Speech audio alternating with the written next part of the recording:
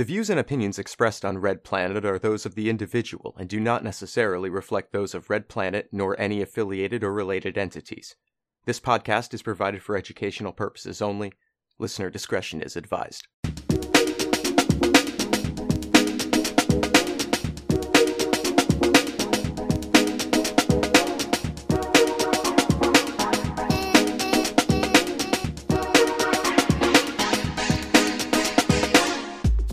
Welcome to Red Planet. This week, we are talking to the wonderful Thought Slime, aka Mildred, about yellow unions. We'll also talk about the protests in Georgia, the country, not the state in the USA, and also the developments in France around the protests over pensions, and much, much more. But first, Sophie's got an anecdote. I went to school with someone who became a model, which was kind of a weird thing, like, to hear, like, oh, that guy's a model now. It's like, oh, okay. And then, like, one time I saw him in line for, there's like a chain, it's a small chain, I think, because it's, like, quite trendy, but it's always got a queue around the block. This place called, like, the Breakfast Club in London, and we kind of gave each other the nod, but, like, we'd never been friends, so we didn't. You know, like, but it was a good, like, measure. Well, we just didn't know each other really. Sure. But anyway, like, it was a good measure of, like, how trendy the Breakfast Club is. And I didn't think about that until I found, like, I was having brunch with my mum. She likes to go to bougie places, and we ate there. And I looked around at the other people dining there, and I was like, oh. This is like that kind of place. Actually, Susie Izzard was like 2 tables away from us. No way. There were also quite a few people who were definitely models. Dope. That rocks. That's quite funny, actually, because that last night I started watching Daria, because that's all on Amazon Prime. Oh, the old, yeah. Remember Daria? Like, yeah. I used to remember when I was about, like, I don't know, 7 or 8, and Beavis and Butthead would be on MTV. And I would be like, yeah, this is great. And it's just these 2 fucking dickheads. Like, they're the worst people. And it was so funny. And then afterwards, Daria would come on. And nice. I would think, like, I would sat there, like, as a babby and be like, I feel like I would really like this show if I was smart enough to understand it. And now I'm almost smart enough to understand it. And I was right. I remember watching King of the Hill as a child and being like, there's funny bits, but I don't get the hype. Like, I don't understand why adults find this so funny. And then watching it as an adult, and it's just like, holy shit, this is so fucking good. Yeah. Do you know Hank Trill, the Trap album that someone released? Oh yeah, someone sent that to me. Oh, I know Hank Trill. Yeah. It does make me really Jones for, like, a modern season of King of the Hill, where, like, one of them is like fully QAnon pilled, and another one's become like. Like, one of them has read the QAnon messaging boards, and another one has read How to Blow Up a Pipeline, and they still, like, have beers together, but it's like, it's tense. That's because they did the Beavis and Butthead. Like, they revisited that, right? There was a movie recently, but then there was a series a few years back, a while back now, where they tried to, like, kind of revamp it, and it was kind of funny, but it was just like, you know, they watched Twilight and decided that to get girls, they needed to become undead. It's just like shit like that. And it just, like, it's all just the same. Like, you know, it's the same thing. But anyway. We gotta become vampires. They were like, we must become the undead. Anyway, Beavis and Butthead, welcome to Red Planet, a weekly Call Me Roundtable show where we talk about how to make the world a better place. That's what it is. To the chat. Welcome becoming undead. Welcome also to the podcast listeners and the VOD watchers and all of you out there somewhere in the future watching us like creeps. What's the most base thing you did this week, Mule? Oh, it's me again. The most base thing that I did this week, it's more tenants union stuff. Everybody comes here every week and is like, oh, Mule's going to talk about the stuff he did with the tenants union. And you're right. This week I helped some students. It is pretty based. It is pretty based. I'm not going to lie. But what's more based is I was so impressed this week because 9 times out of 10, and it's no fault of anyone's, and this isn't like a slight at anyone who is a member of ours who we've done disputes with this, recently, who has been unable to take on their own dispute and sort of run with it. But I was there sort of leading on a dispute with a bunch of student women. And they're young women as well. I think they're only about 20 to 21 years old. And just like the tenacity of these women was so awesome. And it was on International Women's Day as well, which made it extra based. And like, they all like basically met me, and we went to this like horrific pub in Salford, to be honest. Like, it was actually like, oh my God, I walked in the toilet and this guy pointed at my chain and was like, I'll have that, pal. And I just said to him, bro, it's copper, which it is. It actually cost about £15. And he was like, get to fuck. So that's the kind of place it was. And we all sat in there, and, we were right in the thick of it. And we were like hashing out the strategy. And one of these girls just basically went, I've got it. I'm doing it all. I'm going to lead on the discussion. I'm going to say everything that I want to say. Everybody's agreed that I know the most about this stuff, and that's how it's going to go. Like, everyone's happy for me to represent what's going on. So we went in there, and the first thing that happened is the receptionist shat herself, which is fair enough. She's only the receptionist. She didn't know what to do. We all come in there filming her and stuff with like high vises on and that. And she goes, oh, I've just got to speak to my manager. And then she come out and she said, she's in a meeting for 45 minutes. You could go and come back, or, and we shut at 5 as well. So, you could stay if you want. And we all just said, we're staying. And we sat in, we got out sandwiches and stuff. They were looking at us going like, oh, fuck. They were prepared for this.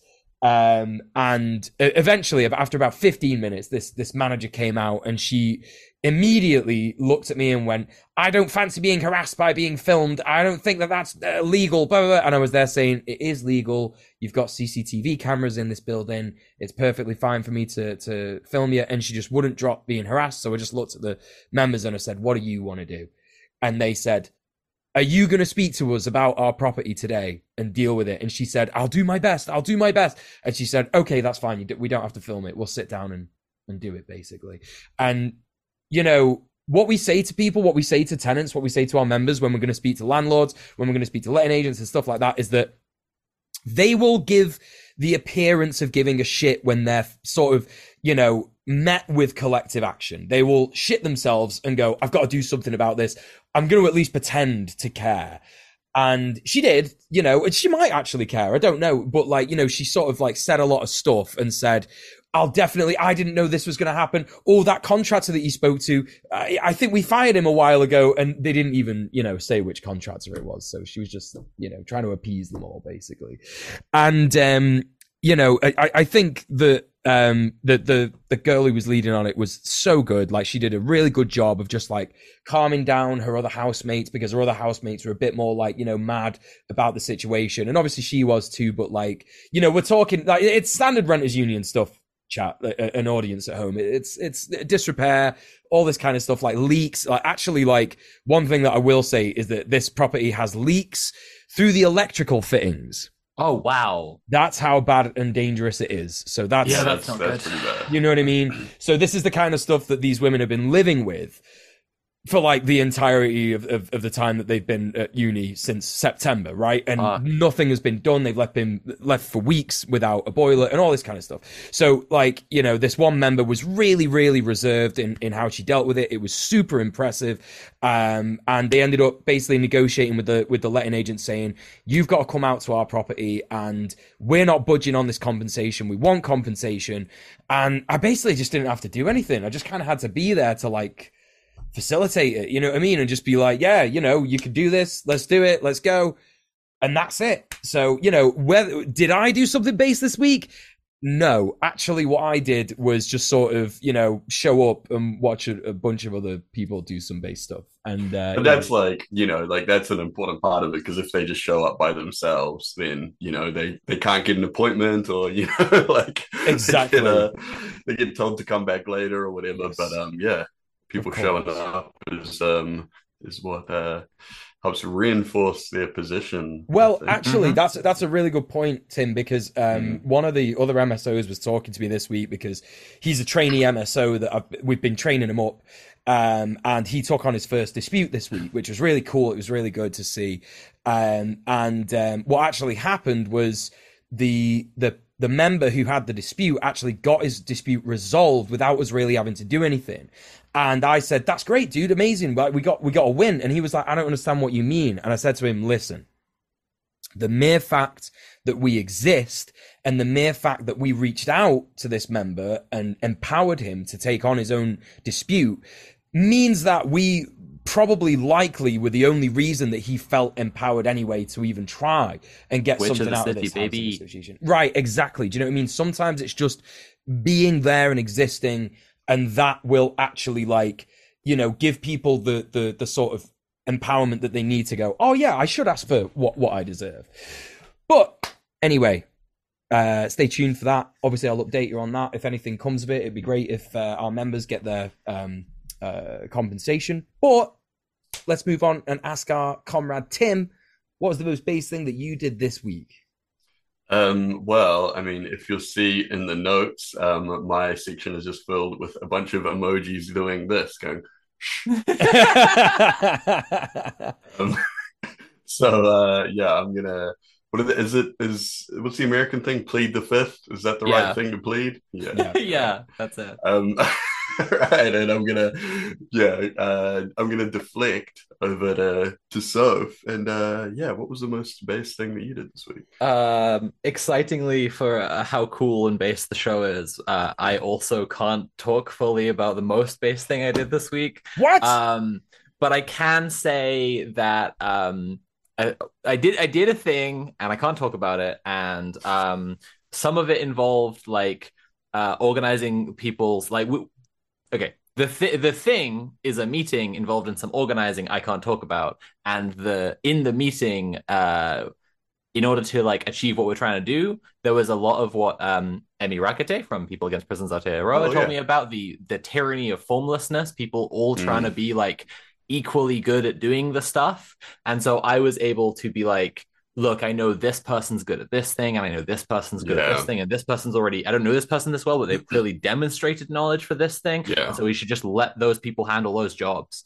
And I was proud of myself for, you know, kind of recognizing that and overcoming it, because like the meeting got quite chaotic before that point.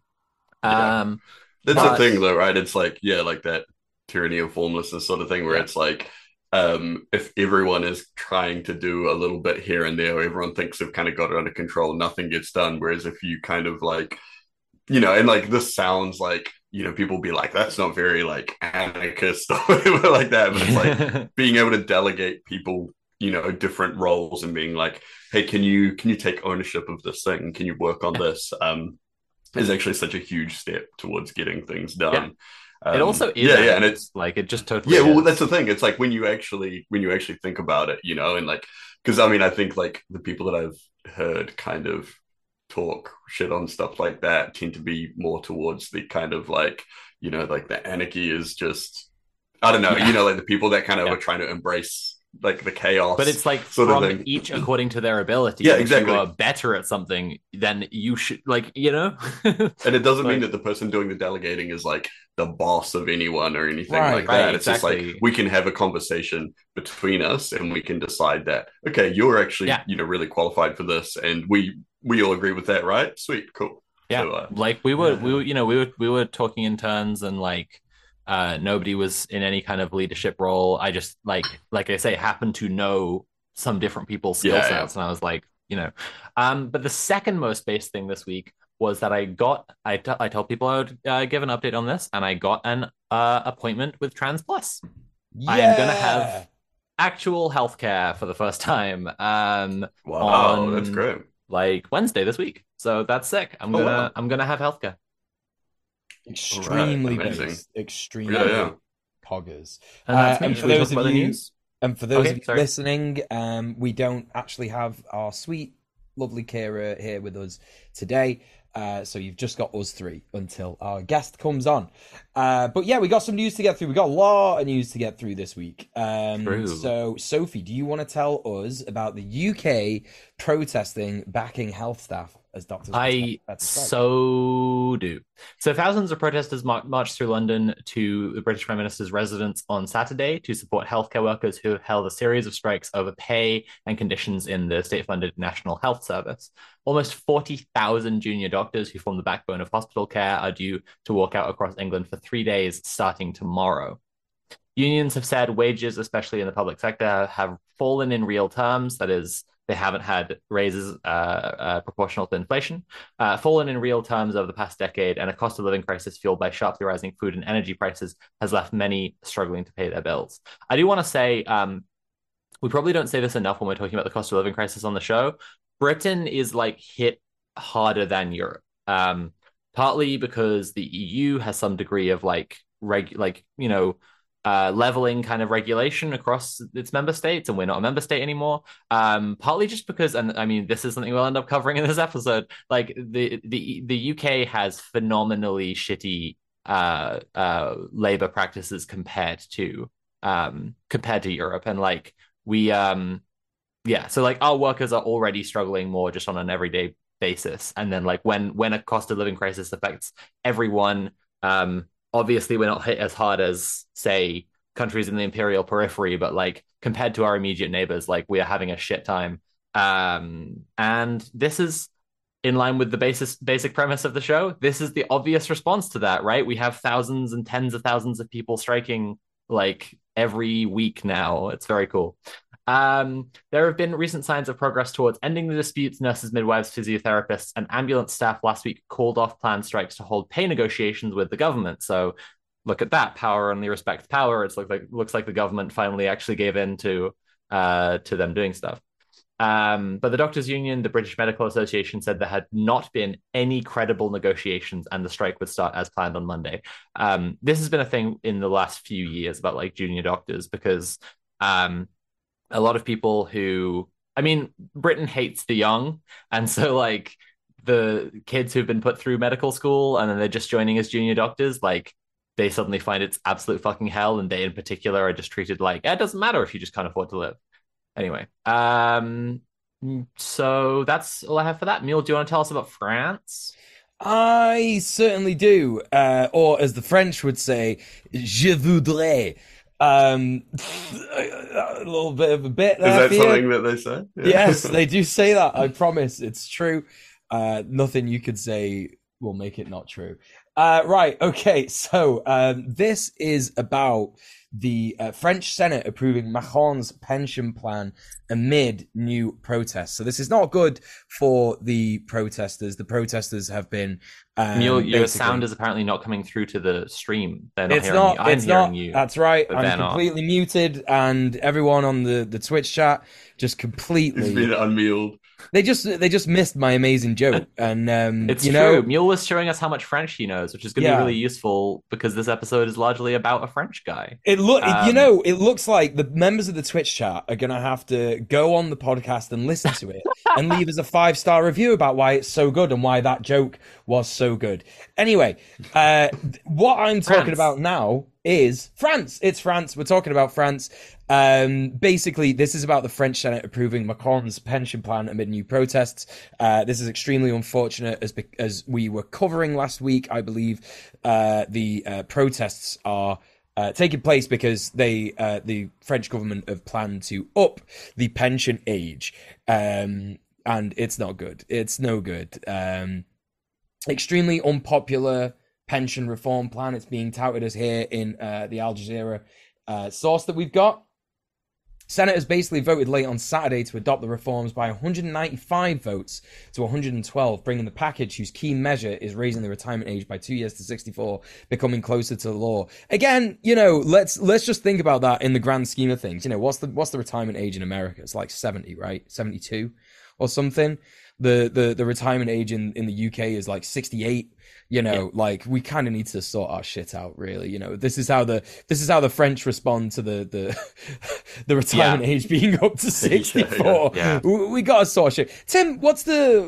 I was just thinking. I don't think there is. Yeah, I don't think there is a set retirement age. I'm just looking now. Yeah, there's no set age for retirement. But the common age is 65, they say, because that's when you qualify for superannuation. But Yeah. Okay. Cool. Okay, all right. So now that the Senate has adopted the bill, it will be reviewed by a joint committee of lower and upper house legislators probably on Wednesday. If the committee agrees on a text, the final vote in both chambers is likely to take place on Thursday.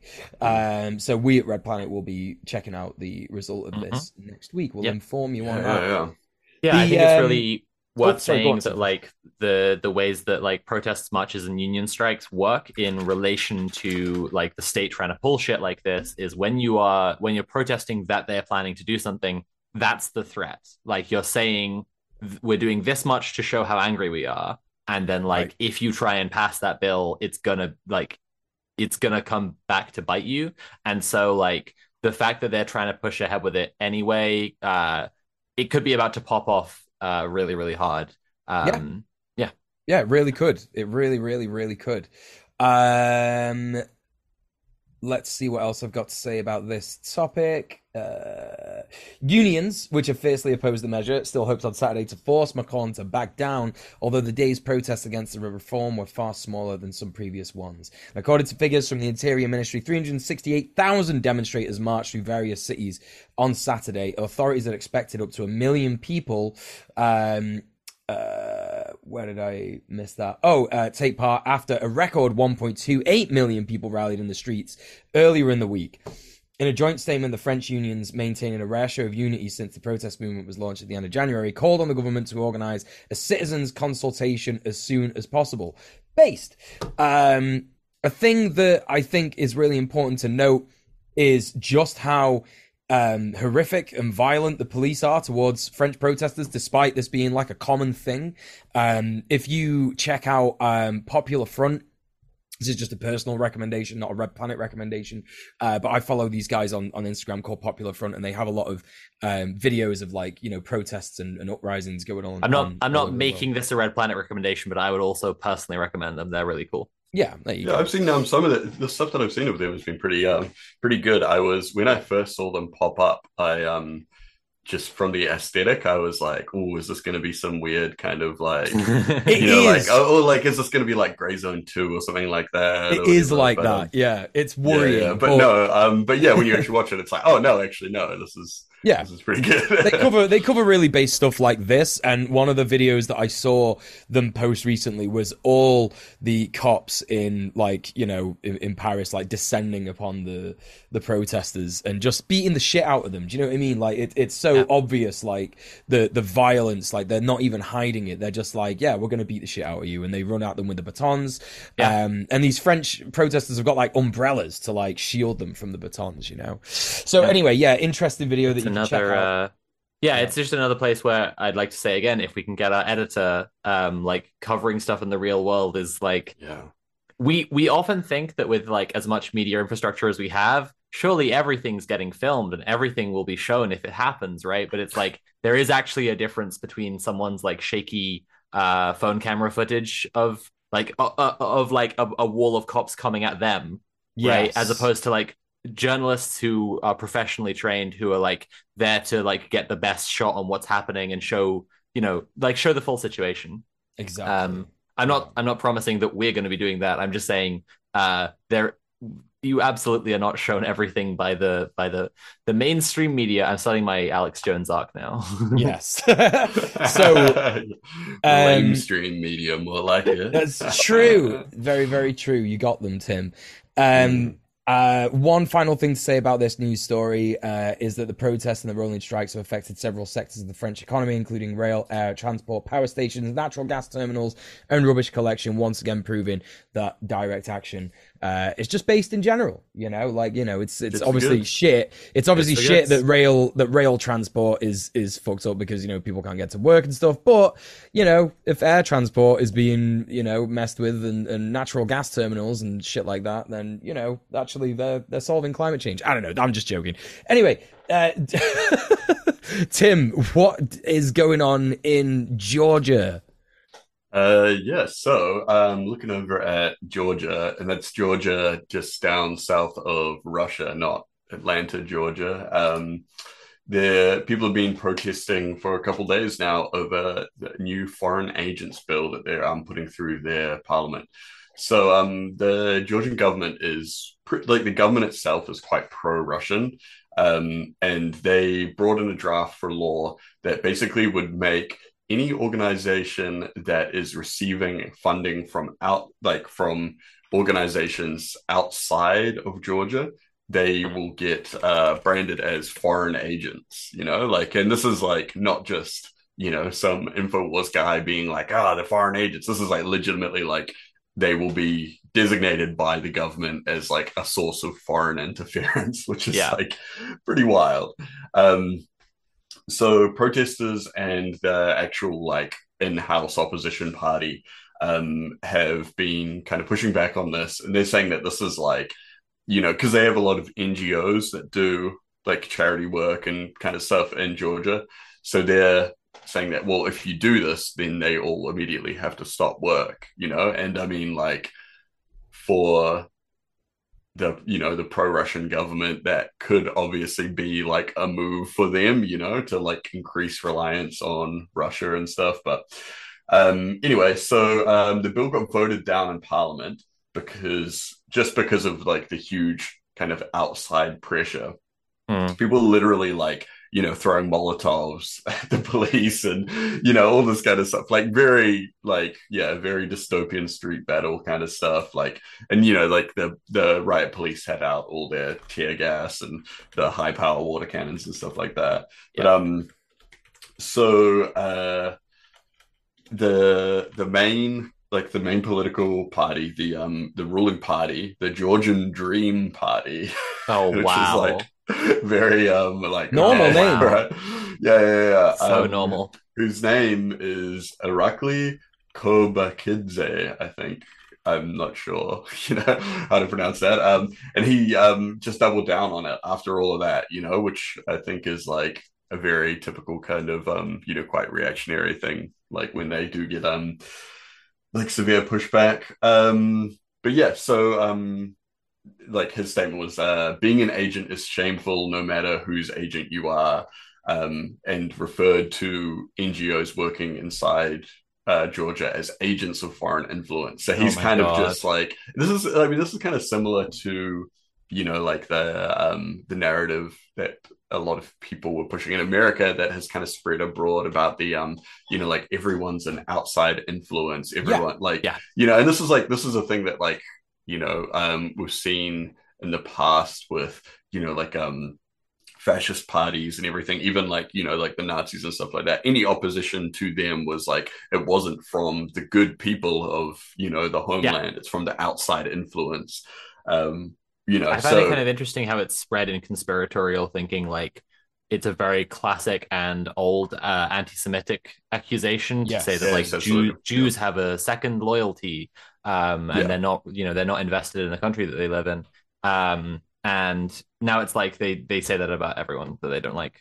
Yeah, but I guess Jews the most. Yeah. It's wild.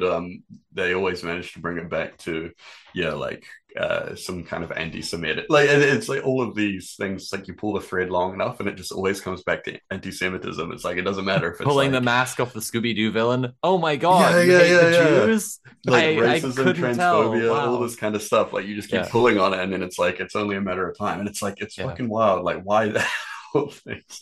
But I mean, it just kind of shows how out of touch a lot of these people are.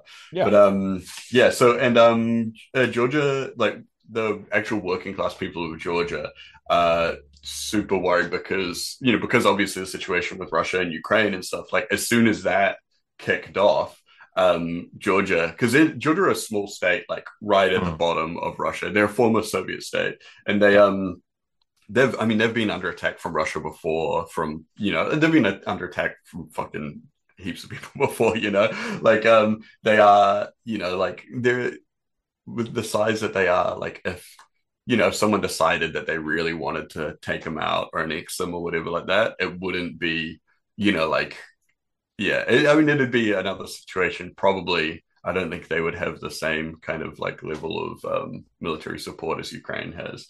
But although it was a weird comparison. I don't know if you saw that tweet where like one of the Russian government agencies tweeted like, remember what happened in Ukraine? That's a warning. And I was just like, Yeah. what happened in Ukraine was you got fucking comstered and dumpstered. Like, I'm actually tweeting right now, don't make me make you kick my ass. Yeah, extremely fucked. Yeah, so I mean, yeah, like there have been like Russian threats to Georgian officials and everything like that. It was like what the MFA branch in Crimea commented on the protest saying protests against the Foreign Agents Bill erupted in Tbilisi, resulting in demands for the resignation of the government. We recommend to the Georgian people to recall a similar situation in Ukraine in 2014 and what it finally led to. #think twice. Right. That's what Soap was talking about. Literally, I will beat the shit out of you. Come at me, bro. I'm ripped. Like that kind of energy, you know? Yeah. It's like they're trying to paint it as like a coup, and like it's like and it's a threat of invasion as well. Yeah. I nearly had my surgery in Tbilisi. Oh wow. My gosh. And then we had it in Yerevan instead, and then like on the day that we were setting off there, the Azerbaijani invasion started. But like I think there are other people who are seeing the same surgeon who might be going to Tbilisi. Like there are other I just think it's funny. There are going to be other dolls who are like having the same experience, going like to an active war zone. Yeah. Wow. It's wild that it's like, okay, like to get healthcare, you have to travel to an active war zone. Yeah. Like as opposed to just like, like you could just get the same thing done at home if they would just, like if they would just be normal. If they would just be normal. Even now, actually, like I've just said I'm getting healthcare, but like the NHS doesn't cover FFS, so like this was still something I would have had to do if I'd gotten on Trans Plus sooner. Yeah, that too. Yeah. Right? Yeah. But yeah, so obviously, like Russia has a tremendous influence in the area, and a lot of the surrounding states, and obviously within Georgia itself with the ruling party. But so obviously. All of us here stand in solidarity with the working class people of Georgia and say, fuck off Russia, fuck off Putin. Fuck you, Putin. Yeah. Piece of shit. And there's actually and then fuck what is it? Fuck Irakli Kobakidze. Yeah, that guy too. That guy too. If you're watching on the Twitch chat, there's actually like a pretty based clip, and I'm gonna see if I can play it real quick while we're doing the next news story. But it's like a guy who gets sprayed with a water cannon and then he puts two fingers up at the police. Nice. So yeah, we'll let that play for a sec. But excellent. Yeah, so. Well, the next news story, while that is playing, I am also talking about Georgia, but I am talking about Atlanta, Georgia. We've been covering in recent weeks the Stop Cop City or Defend Atlanta Forest movement. They are synonymous. They are like, because if people aren't familiar, the Willownee Forest next to Atlanta is scheduled to be like fucking bulldozed, basically, so that they can make a mock-up of a poor neighborhood for cops to like go and lop in, basically, which locals have taken to calling Cop City. So the movement is both to defend the forest and to stop Cop City. And it's drawn a lot of attention this week because it was having its week of action. So there's a lot of stuff to say about what they've been up to. There's been fantastic reporting by Unicorn Riot. If people want to check them out, they've been doing like fantastic coverage of everything happening with that movement, and they have like a comprehensive rundown on their website. Anyway, 22 detainees from the campaign have been charged with domestic terrorism for sitting in a tree. And one activist, Manuel Esteban Paez Terán, also known as Tortuguita, was killed recently by DeKalb County Police. If people remember, that was something we covered on the show as well. As part of the week of action, Tortuguita's mother gave a speech on the police murder of her son, led a vigil and a march, singing No Pasaran with the other marchers. It's worth a watch. It's also absolutely heartbreaking. Activists also staged a noise and music demonstration outside DeKalb County Jail where their comrades are being held, the ones who've been charged with domestic terrorism, and prisoners could be seen waving to the crowd from inside through the like tiny little windows. There's some footage also, Unicorn Riot, where like you can see these tiny windows they've made so that like prisoners can like, I guess, get natural light, but they can't see out or anything. And they've clearly like climbed up there to just like wave through the tiny little slit. Yeah, it's interesting to see the like variety of tactics they've deployed during the week of action. So there's been the marches and vigils and stuff, and I'll talk about some more in a second. But also this noise demonstration, which is a very effective thing. It makes it unpleasant for the cops to know that there's a bunch of people basically partying outside and basically like rallying together to say fuck you. It's unpleasant for the people who work there, and at the same time, if you're doing it outside of jail, especially, it is pleasant for the people who know that you are there in solidarity, and who know that you've got their backs. After a music festival to rally for the cause earlier in the week, around 200 people, mostly in black bloc and camo, marched on a Cop City construction post and destroyed it, setting fire to some of the buildings and building equipment. There's great footage you can see of that happening, but basically, people were covered up. They were anonymized, and they led like about 200 people. They had like little makeshift riot shields and stuff, and they stormed the construction post.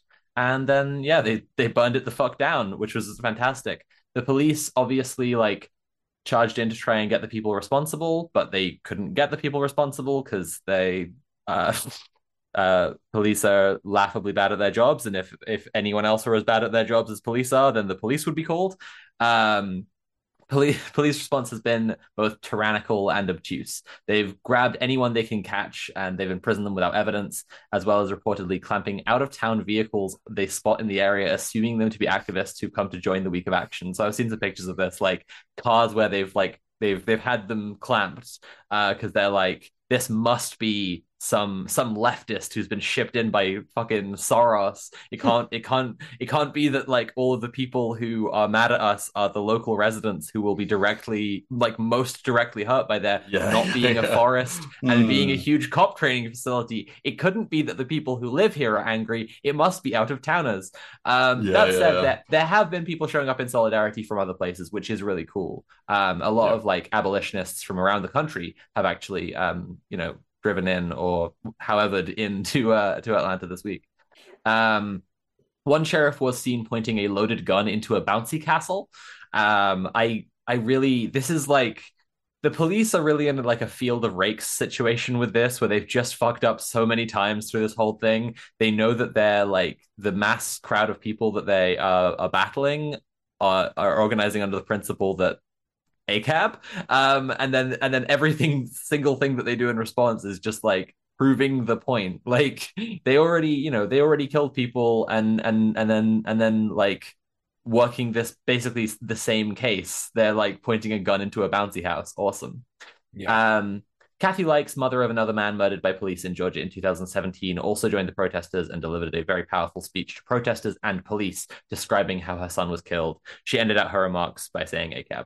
And that's nice. the week of action for now. I think there might be more to follow up on next week, as a lot happened and people are still kind of picking over the full details. Mule, do you want to tell us about Yanis Varoufakis? I do, yes. So this next story is about Yanis Varoufakis. He was the former Greek finance minister. And he basically got attacked by what he called, he said that they looked like hired thugs. But he was attacked in central Athens. It was a very brazen sort of affair where, these guys just sort of came up to him in, I think, broad daylight, leaving him with cuts, bruises, and a broken nose. The men who attacked Varoufakis accused him of being responsible for the austerity policies imposed by the EU after the Greek economic crisis between 2010 and 2018. In fact, Varoufakis fought against European austerity in Greece during his term as a finance minister. The attackers also filmed the assault. His involvement with DiEM25... I didn't know that. I didn't know that they filmed the assault. Oh, yeah. So his involvement with DiEM25 began when he was invited to coordinate socialist resistance to the rising far right across Europe. And since then, he has increasingly become a target of far right actors in Greece. Greece has recently seen near daily protests after a train collision on Greece's recently privatized railroads left 57 people dead. Funny that, isn't it, audience, how, they privatized the railroads and then there was a fucking collision and 57 people fucking died. Anyway, protesters blame the management of the train system for the crash and believe that it wouldn't have happened if the rail were not privatized. I'm inclined to agree, to be honest. Varoufakis said on Twitter that the men who attacked him looked like thugs for hire. We can quote him saying that. And he doesn't want anyone to attribute the attack to any left-wing radicals or anyone from within the movement. After talking about the attack on Twitter, Varoufakis posted, "Let us please stay focused. We are mourning the 57 victims of rail privatization. We support the spontaneous youth rallies, the greatest hope that Greece can change. See you at the demonstrations." What a based Chad, honestly. Extremely based. Greece once again has a philosopher king. Yeah. There is that kind of like even in the States and stuff, where if there is any kind of violence like that, they always like chalk it up to like, oh, or they try to, especially the kind of conservative media will try to push like that. This was like Antifa radicals or something like that. But I think a lot of the times the people that get affected by this violence don't necessarily have the kind of presence of mind or whatever to be like, this wasn't, like or this platform wasn't for that matter. People from or the platform as well, to be like, these definitely weren't, like these weren't leftists or anything like that. This was, and even like, just to kind of like bring it back to being like, like eyes on the prize, like we're talking about, this is what the protest is about and stuff, like, big ups. I mean, big ups. Varoufakis is an interesting guy. The Democracy in Europe movement is interesting. They basically, like the note said, that they were formed in response to the far right rising up in Europe, but like Varoufakis didn't actually organize it himself to begin with. He was like talking to a friend about the need for there to be like a left-wing response to the right wing, and then like his friend just told him a little while later, "Hey, I've organized a rally and this thing called DiEM25, and you're going to be the key speaker at it, so get ready."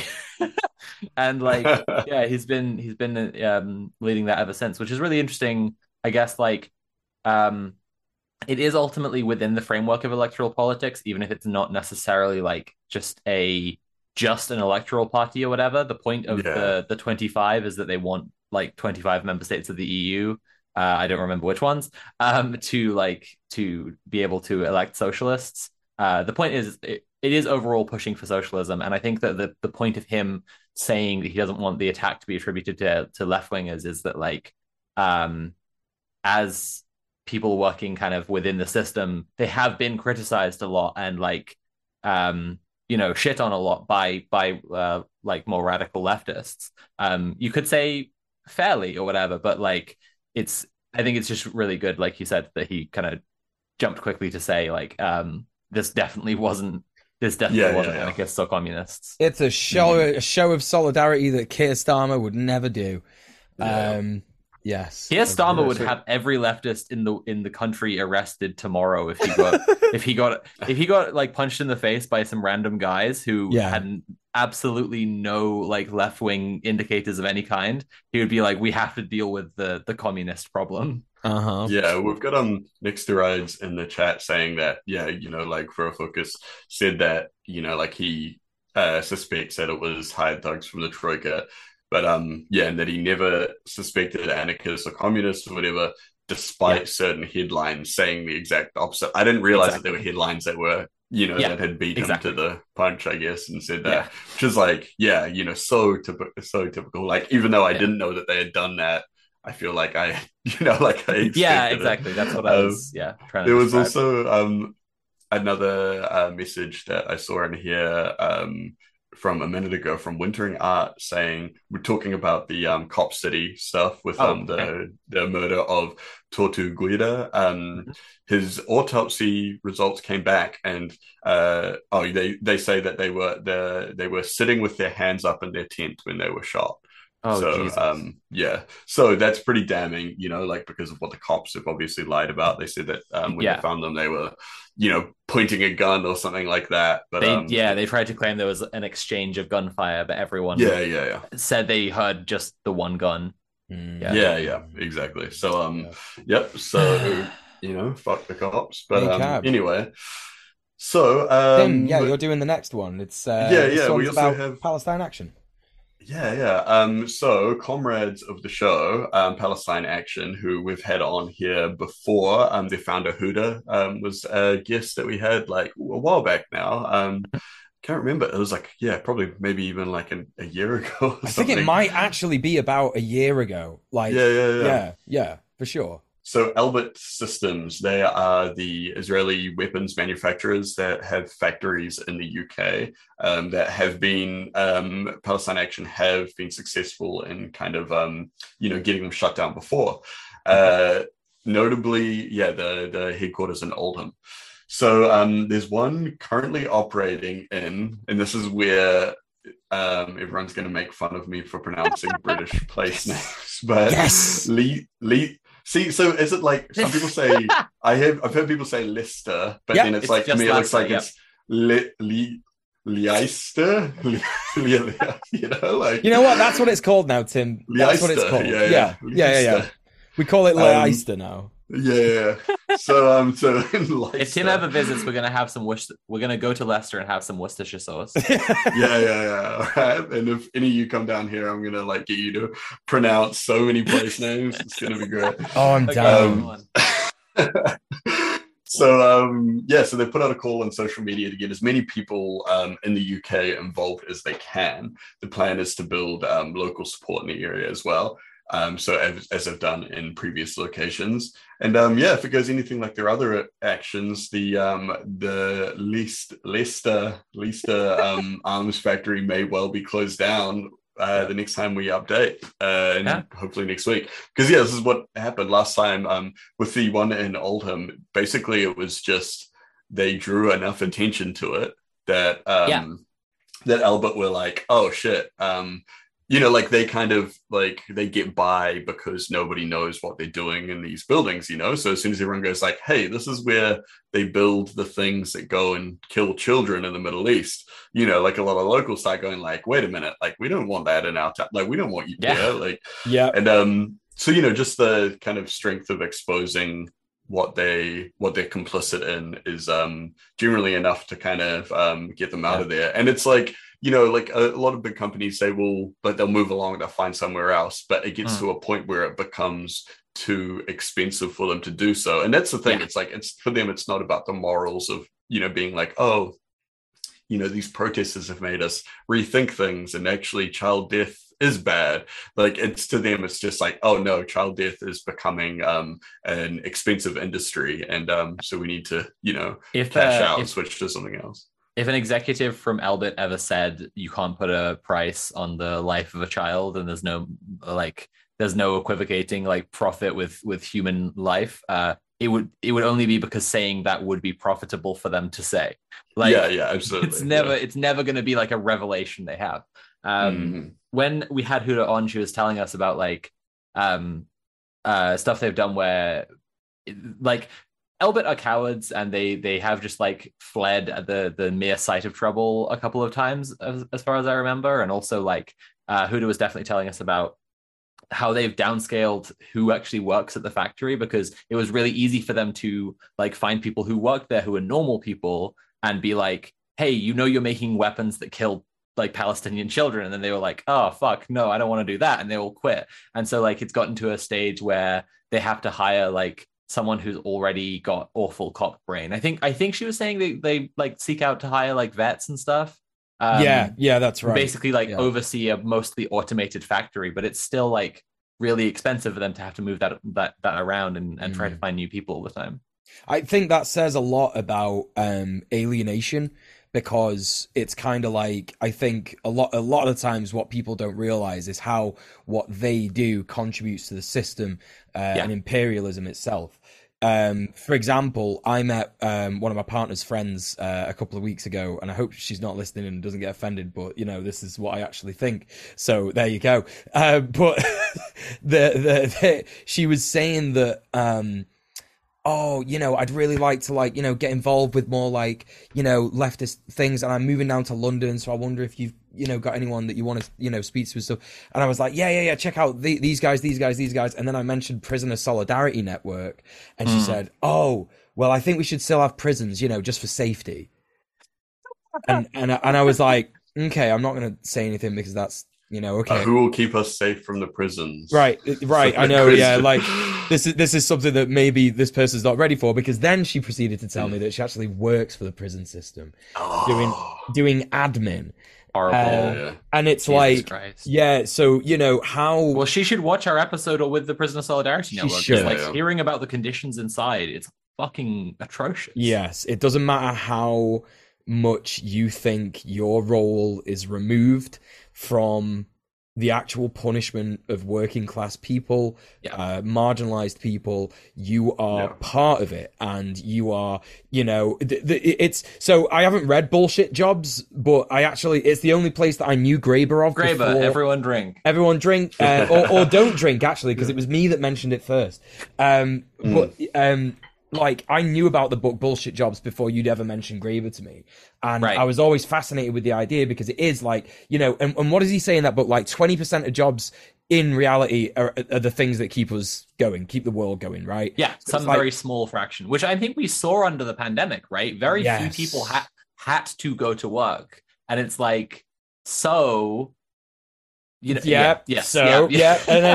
then just in thinking that, then it makes you think like, okay, so then I don't know, Graeber probably, I don't know how anti-prison Graeber was, probably quite anti-prison, based on what we know. A smidge anti-prison, yes. Smidge anti-prison. So like also like just a little attaching those kinds of jobs as well, like prison-based jobs. So screws, orderlies, admin people, like all these different sections of it as well. They're all bullshit jobs.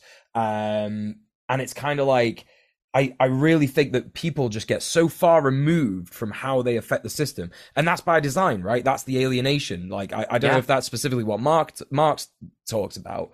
But it's certainly something that, like, people just do not think about. They just don't think about how they contribute to it.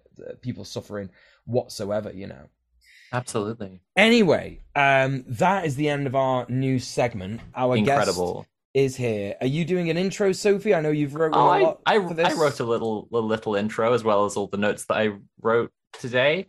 Right then. So we've all been telling our audience to join a union. Since literally week one, we said as the homework week one, join any kind of union. Doesn't have to be a workers' union. It could be a disability union, an unemployment union, a tenants union. And a lot of our viewers have done that. Although if you are a new viewer and you didn't know about that original homework, that was the original homework. Please go join a union. It'll probably be the homework again this week. However, before you go do that, the sad truth is that not all unions are based. Some unions, in fact, are very, very cringe. Oh no. Today on the show, we have comrade of the show and local cringe expert Mildred Thought Slime to learn, along with the rest of my fellow hosts, about yellow unions. Hey, Mildo, how's it going? It's me. Hello. I've put in my Malcolm Gladwell 10,000 hours of cringe, and now I'm an expert. Nice. I had been joking about this being a Cringe Corner crossover, and then I did the research for what this episode was going to be about, and I was like, oh no, it's actually a Cringe Corner crossover. Cringe. This is it's actually really cringe. So you'll have to buckle in. Yeah, if you don't know what Cringe Corner is and you're listening on the podcast or whatever, it's on Thought Slime's channel. Please go and check out Mildred's channel. It's absolutely amazing. And Sophie joins Thought Slime. I think, when is it? You do it every couple of months or so? Do a Cringe Corner? We generally release one a month. Yeah. There you go. So please go and support our comrades. You've been on the show before. Do you want to introduce yourself a little bit, just to people who don't know you, new viewers and stuff like that? Yeah, I am Thought Slime, Mildred if you're nasty. I make videos about slime, feces, and genitalia and other things typically considered ugly.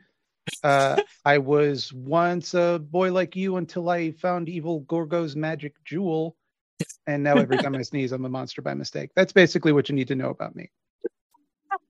It's true. Amazing. It's true. Like Shazam, but with like feces. Yeah. Exactly. Yeah. Well, more. Nothing more to add. Yeah. Mildred, do you know anything about yellow unions? The topic for today. I do not. Okay, that's really good. That's excellent. In that case, I'll just dive right in and start telling you all about them. So the first thing we need to know about yellow unions is that they're like unions, but cringe. How cringe, Oh. you ask? Good question. We will get into that. But the point is where unions should and hopefully are, but frequently aren't, founded on the principles of worker struggle, of class struggle, of trying to liberate the working class. Yellow unions are, some unions, they start out thinking they're going to help the working class, and then they get, corrupted in one way or another over time. Yellow unions, it's what they become. It's the yellow is the rot setting in. But some yellow unions are founded from the beginning to just be bullshit. So I've prepared a little history of yellow unions, which will be open to your commentary. Very well. Okay, let me tell you about a French guy. A French guy who didn't like protesting. Oh, God. Pierre Bietri was a syndicalist, born right on the border of France and Switzerland in 1872. You might have heard of anarcho-syndicalists or some Marxist syndicalists in the past. The word but you'll notice the word syndicalist, when divorced from any other prefix, yep, sometimes sends a shiver down the spine. Yeah, you have noticed successfully that I just said syndicalist. Yeah. Well, that's not always a good sign. Famous syndicalists throughout history include Benito Mussolini. Oh, how strange that you picked up on something I was laying down so early on in the history. Wow. So, Bietri was born in 1872. Between the ages of 13 and 17, he lived for 4 years in French colonial Algeria. And it seems like when he was there, that had like an effect on his worldview. Like he saw like the oppression and the suffering of the workers there. And when he came back to France, he immediately joined the French Workers' Party. So cool and good. In his late 20s, he was involved in strikes and marches in Paris and even received praise in the Workers' Party paper Le Socialiste. Sounds like a pretty based guy, right? Well, I would bet my life on it. Absolutely. Wrong. Fuck. Okay. So age 30, Bietri had become disillusioned with socialism and the left and started advocating non-political trade union activity and promoting corporatism, the class collaborationist politics that David Graeber, everyone drink, has identified as the philosophical strain that is the basis of fascism. If people aren't familiar, corporatism, which yes, is absolutely where we get corporation, is absolutely in line with corporation and corporate, is about class collaboration. It's about like people in the ruling class, people in the working class working together, doing cool and good stuff together, and it's not actually cool and good. No, I hate to keep bringing it back to my boy Benito Mussolini, but he once said famously that fascism could more accurately be called corporatism. So he became opposed in particular to the strategy of trying to organize towards one big general strike, which, we're then hoping tips over into a revolution and then we get a cooler, more based society. He was like, no, that can't work. That's not going to help the working class. It's actually cringe, in my opinion, for the working class to oppose the ruling class at all. And antagonism between them is just not going to improve the conditions for the working class, which was a controversial hot take. The only way things are going to change is if we don't change things. It's the only way to make effective, positive change. Yeah, exactly. And yeah, so basically he was like, it's this antagonism isn't helping, but actually he was probably just scared by union militancy, because around the same time, the Confédération Générale du Travail, which is basically the General Workers' Union of France at the time, they were actual based socialist chads, had been ramping up the militancy, and it's this thing, like we were kind of seeing a bit of this with Judas and the Black Messiah when we watched it the other day in the server. Like as an organized body, like increases in size and increases in power, they're able to do more stuff that's like nakedly antagonistic to their enemies, right? And so was the case for the workers of France. So they started like smashing in windows, and like I don't know if they were attacking capitalists, but like they were certainly engaging in a lot of vandalism. And the same thing, like seeing that the organized working class were like defending themselves from capitalism, did push other kind of conservative workers to the right around the same time.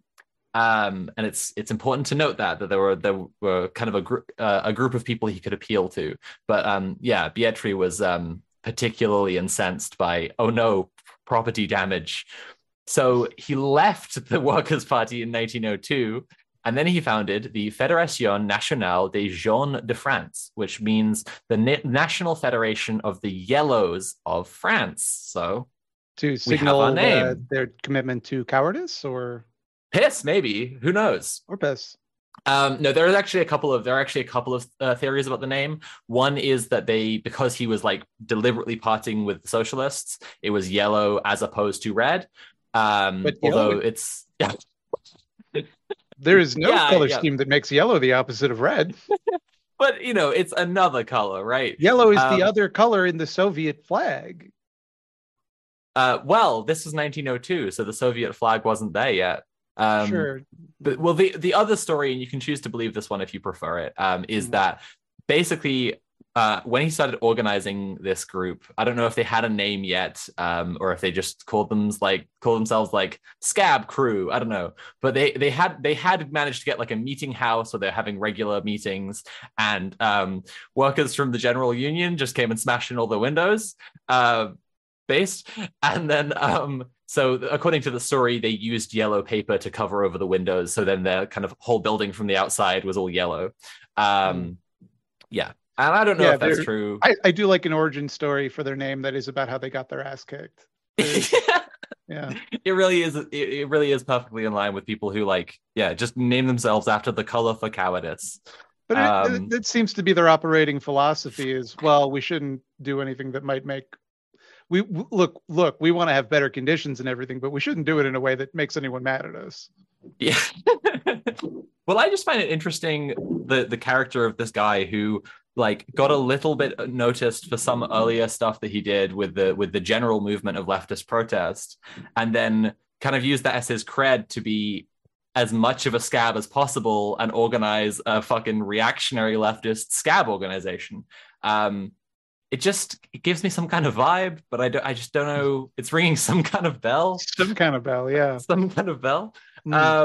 Anyway, so just like that, the first Yellow Union was born. So this is the origin, right? It's important to note this for the rest of the history of what we're talking about with Yellow Unions, and for if you want to, use the term in future, that the original one was literally a scab union. It's quite likely that have you played Disco Elysium? A little bit. So there's the union have shut down the docks, right? And then outside there's a congregation of extremely reactionary and generally unpleasant workers who are there demanding their right to go back to work, and they're an organization of scabs. So it's I don't maybe someday I'll get the opportunity to ask this, but I have a suspicion that those guys are literally based on the Fédération des Jaunes, because a lot of Disco Elysium takes inspiration from this era of France, right? It strikes me as kind of how you have the unions. They would be like your Justice League, and then to combat that, you form the Injustice Society. Yeah, or the Crime Syndicate of America. Nice. I don't know. Beatrice's syndicalism I find so strange, because syndicalism at root should be organizing industries, and then there's industries, working together for the greater good. And at some point he was like, what's a really important step in that process is the working class. They're really helping. And I just don't know how that's even in line with syndicalism of any kind, but it does seem like he's not interested in the main thing about it. Yeah. I mean, I'm an anarchist, and fucking capitalists chucking capitalism on the end of an ideological tendency tends to make a completely opposite moon logic version of absolute gibberish. Yeah. I'm a classical capitalist. I believe the capital should belong to the working class. Where was I?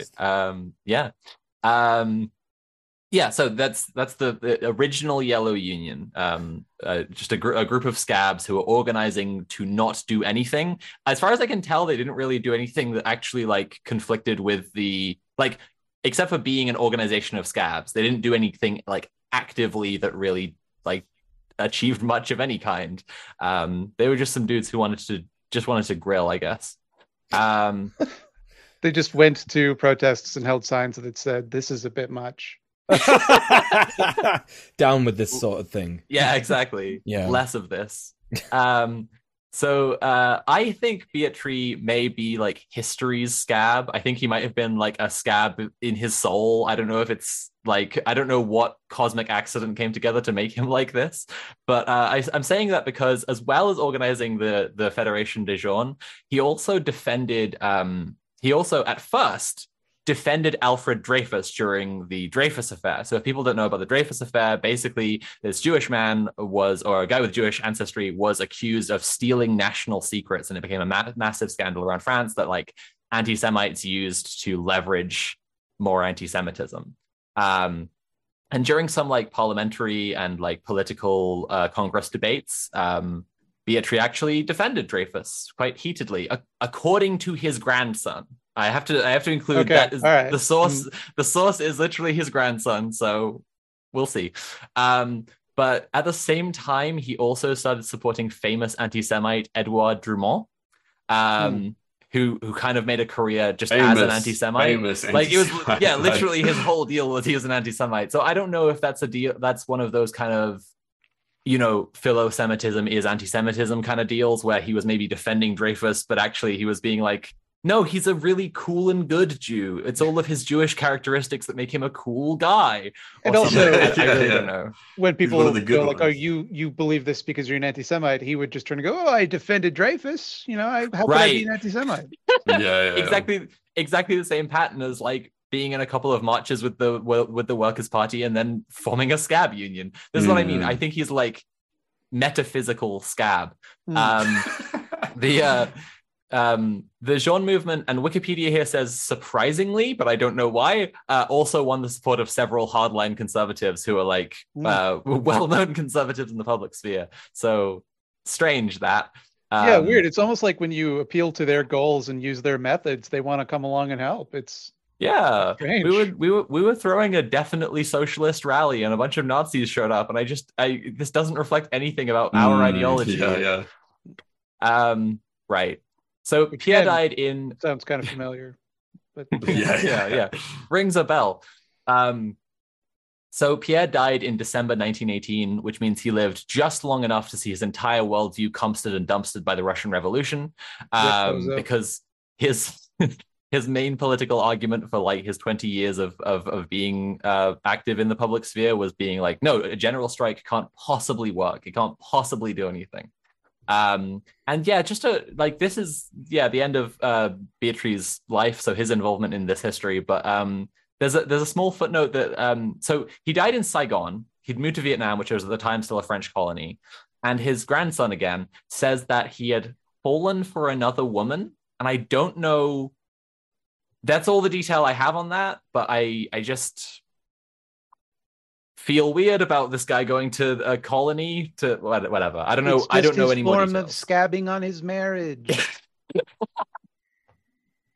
Yeah, his wife is like, you swore a vow to love me in sickness and in health. Unions. Yeah, and he's just like, yes, but it was a union under God. I don't respect that. Yeah. Okay, so so that was in 1918 that he died, and the yellow, like the Yellows by name, the Yellows as an organization quickly fell apart without him. It turned out being organized scabs was not that popular or well thought through. And also it fell apart because yellow socialism became a popular term for actual socialists to use as an insult. Like their influence quickly like spread beyond anything they'd actually ever done and became like part of parlance because people could see the kind of the figure of the yellow socialist as you do not want to be like this guy. It is interesting that like it seems like these bad movements throughout history always pick the two colors you should never pick, which are yellow and brown. Yeah. What is that? I'm part of the pee poo poo party. Do you have 5 minutes to talk about our goals? Yeah. So yeah, it became this this thing that people would throw around as an insult, and there's a bit of nuance I want to explore here, because like people would use it quite accurately to like point at socialists who are showing reactionary tendencies or nationalist tendencies, racist, anti-Semitic, fascist, and so on, right? And that is all completely in line with the original Yellows. Beatry did a lot of like flag bashing or whatever, but they also, like, there's also an instance where Lenin called a conference of I think it was the Bern conference that was led by Kautsky. He called them yellow socialists, and the reason he was doing that was like they had in the conference said, "Hey, bourgeois democracy, you got it handed to them," which is a pretty fair use of yellow socialism in the kind of straight ideological sense. But like also Kautsky was Jewish, so it shouldn't always be taken as this like so we have the origin of yellows and yellow socialism. Despite it becoming unpopular to call yourself a yellow, this definitely not fascist strategy of co-opting the aesthetics and rhetoric of working class socialist organizing was picked up all around the world by bourgeois ghouls trying to squash worker power. Mildred, you look like you ever thought about that. No. It's just get the weirdest sense of deja vu. There must be a glitch in the Matrix or something. It's gotta be. Yeah, they changed something. Yeah, exactly. It's like you founded a movement that is literally the beginning point of it is just like co-opting socialist imagery. I think there could be something to be like, I haven't explored the link thoroughly as to whether literally Mussolini had any kind of like awareness of them or anything, but I really wouldn't rule it out as a possibility. And if anyone wants to like check that up at a later point, feel free. Yeah, like it's just interesting how far back this strategy seems to go. That the minute people come together and like, well, we should use our collective power to like change society for the better. There's always some guy who's like, yes, totally on board. But what if instead of making it better, we made it the same? What if we made it my idea of what it already is? Yeah, exactly. What if I vehemently defend it staying the same, but the same actually means like more of all of the things wrong? Yeah. There's like Fanon wrote a lot about like the way that like when you're like building a movement or whatever, you need to like, be very firm and very focused on like internationalism and socialism, like these things, because of how easy it is to kind of co-opt, especially when because he was talking from the position of like, like the movements of like colonized and like like black people kind of establishing their own form of like nationalism in opposition to kind of hegemony or whatever. So for him, he was always like, okay, but like this is what we're doing, but this is what we have to look out for, like this is the trap, and it's always like, over and over again it's like people are falling in the trap, but it's I guess it's a bit of a tangent, I suppose, but it always surprises me that people will fall for the idea of like, you're saying let's not do the thing that I want to do, and claiming that's how the thing I want to do is done. Like when defund the police was a very popular slogan. I remember people saying it was going too far, right? And I think it's not going far enough, but people are saying you're going to lose like centrists and libs, and like, well, if they don't agree with defunding the police, then they don't have the same political project that I do. Yeah. So why are we, absolutely. like it's the same thing. It's the same logic that goes into, well, we shouldn't be out there destroying machinery or protesting through property destruction, because what if the capitalists get mad? They might not like us anymore. Yeah, totally. Yeah, I saw a lot of that. Particularly during like when things were kicking off with the George Floyd kind of uprising and stuff, and a lot of people being like, okay, well, like when we say defund the police, we don't actually mean like defund them. What we mean is to. I hated that shit so much. Yeah. They're like, well, And what we need to do is we need to empower police unions further to. Yeah. When I say defund the police, I actually mean abolish the police and abolish prisons and form a little zoo where billionaires are kept and they have to enact ironic punishments based on the things that they did to workers. That's what I mean when I say defund the police. Yeah. We need to create a hell dimension specifically for police. That's what defund the police. You know the beginning of Superman, the movie, where they put Zod and his cronies in the little thing, right? That's what I want for Elon Musk and Bill Gates. I know it's the Phantom Zone. I'm just trying to for the chat, Oh, you're relating to the abolishing prisons with the caveat of strange crystal prison dimensions. Sophie's been very kind here and saying that she needs to explain it for the chat when actually she means DJ Mule. That is true. I have not seen Superman, nor will I ever watch it. Well, if you want me to explain in depth the mechanics of the Phantom Zone, just let me know anytime. I'll let you know. And by saying Zone, that sounds sick as hell. Yeah, it is. Yeah. The Phantom Zone sounds like a place I would like to be honest, but I'm guessing from the vibe it's a place that no one wants to be. Yeah, it's super sex. It's a bad place to be. It's in between space and time, and just There you go. You exist in a state of life and death.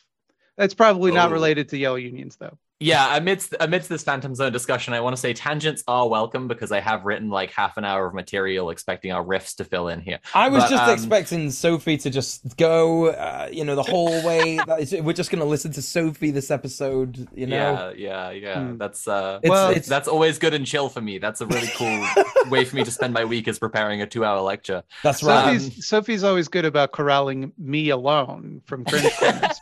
When I have other people egging me on, it must be very challenging. Yeah, it is a stretch of my powers. I do want to say about this thing about like that we were kind of saying about the persistence of these same tactics. While I haven't looked into Mussolini taking any inspiration from this stuff or being aware of this stuff, rather is what I should say, or say, for example, the National Socialists being aware of this extremely nationalist socialist movement. I don't necessarily think that there have to be these links where like you can clearly point to a time when Hitler was like sitting on a bench reading a pamphlet that was by Pierre Bétry or whatever. Because the framework that I use with looking at revolutions is that like when the material conditions are right for social change, loads of people will see the way that things should be made more equal, right? And that's actually just the completely normal response is they're like, shit sucks and I can see how it could be better. And then that's the revolution. The revolution is the normal is the normal thing to expect to emerge from that. And then there's the counter revolution. And I think that obviously the counter revolution is in the interest of the state. So in a lot of cases, the counter revolution will just be the cops cracking down on stuff. But when it's not totally in control of the state, right, we'll see a lot of the exact same things pop up, which is like a bunch of conspiracy theorists who are appropriating the rhetoric and imagery of the revolutionary movement. Yeah. Kind of modern day example of this might look like hypothetically if, say, a big coffee chain, the baristas went on strike there, and suddenly a movement that portrays itself as socialist declared that baristas were not working class as a result. Yeah. That does seem like it would be just like that. Yeah. I basically what I'm trying to say is like when it's kind of in line with what Umberto Eco says in Ur-fascism, or like why it's called Ur-fascism is this idea that like fascist movements don't take from a lineage in the same way that socialist or especially Marxist movements take from like these sets of guys who had read each other's works and then wrote more contributing to the same conversation. Like fascists pop up in this way in response to revolutionaries because they're counter-revolutionaries, and they have the same hallmarks because the same process happens over and over again where they see people who are agitating for change and then they copy them exactly, but not exactly because they ultimately want opposite things. Yeah. And it's syncretic too. They can reconcile like two completely different ideologies together because they believe in truth differently than we might see it. Like they see it as there's a truth that has been revealed, and when two seemingly opposing ideologies agree on something, it therefore is part of that fundamental truth that they are trying to like reestablish. Yes, exactly. I mean, for one, like the nature of like fascist insurrectionaries who compare themselves to Spartans, when it's like you're talking about like a city state with like with two kings and a whole aristocratic ruling class system of control, whatever. Now this is a digression. I'm not sure I can reconcile back in. So I'm gonna really clunkily just say, in the early 20th century in America, amidst the rise of union power and the frequently violent and bloody backlash from bosses, Pinkertons et al., and so on and so on, a new kind of yellow union became more common. Rather than a national union of scabs, like I've described with the Jaunes, bosses tried to organize company unions. So who's heard of company unions? You're talking about human resources. That's what that is.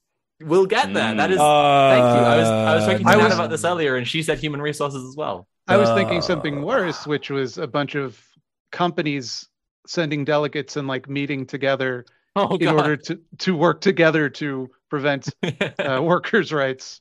Well, that also exists, but it's not what we're talking about today. You know that Atlas Shrugged was originally called The Strike because like Ayn Rand's idea was like, what if the bosses went on strike?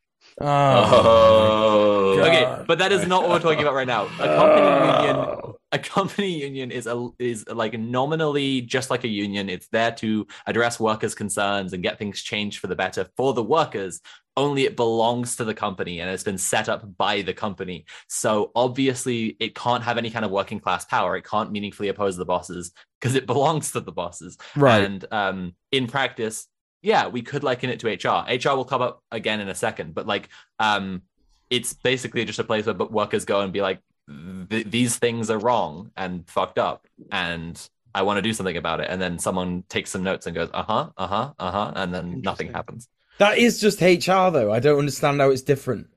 That's literally every single experience I've ever had with HR. Like it's different because in name and function, like in complete appearance, it's a union, right? And like they're claiming that they will paying dues. In some cases, employees are paying dues to the union. Yes, very cool. Very cool. Love very that. Cool, yeah. Wow.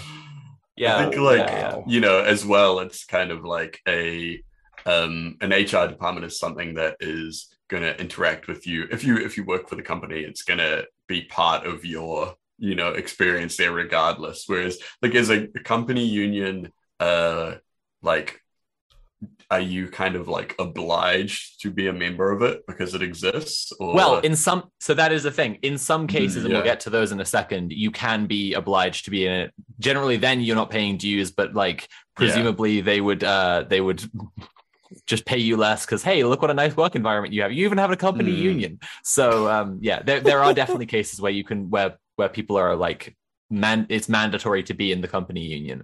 I would also say the difference between that and HR is that like if employees tried to form a union, they would go, "What are you talking about? You've already got a union. True. Why would you need to form your own?" Yeah. Whereas if you tried to form a union, HR would be like, "What are you talking about? It's so good here. Why do you need a union?" Yeah. We have a very interesting videotape you should watch. Yeah. I don't actually want to press too much on differences between company unions and HR because as I'm saying, we will literally get to HR in a second. Okay. But the main thing is that you might come into a place thinking, oh, there's a union that's based, I'll join that. And then, you know, we can go on strike, we can leverage worker power and we can change things here. And although there will be collective organizing and there'll be all the workers meeting together and having things that look a lot like union meetings, it'll never go on strike and you'll never get the pay rise unless the boss just already decided that was a thing that was going to happen, and so on, right? It's just not like just not in function actually. It's more like a committee, but not even a committee. Maybe there's like a committee at the top of the quote. If I could point to one difference, it would be that you generally meet with HR alone or with one other person you have a conflict with. Yeah. Whereas in this, you would go in all together for a big meeting, right? Right. Sometimes you just gotta hand it to the bourgeois, though. Like that's a lot of work. Yeah. No, Mildred. You're sounding like Pierre Beatrice. No, you don't. No. I think you misunderstand what I'm saying. It like, wouldn't it be easier to just give up? Couldn't you just let us have it. Why are you it seems like it's ruining their lives. It does get a little bit Wile E. Coyote at some point where it's running like everything, and they have to establish a counter union, and If a company union ever actually achieved anything, to follow my metaphor through, it would be like Wile E. Coyote painting the tunnel on the side of the cliff, and then Roadrunner just running straight through it. Oh yeah.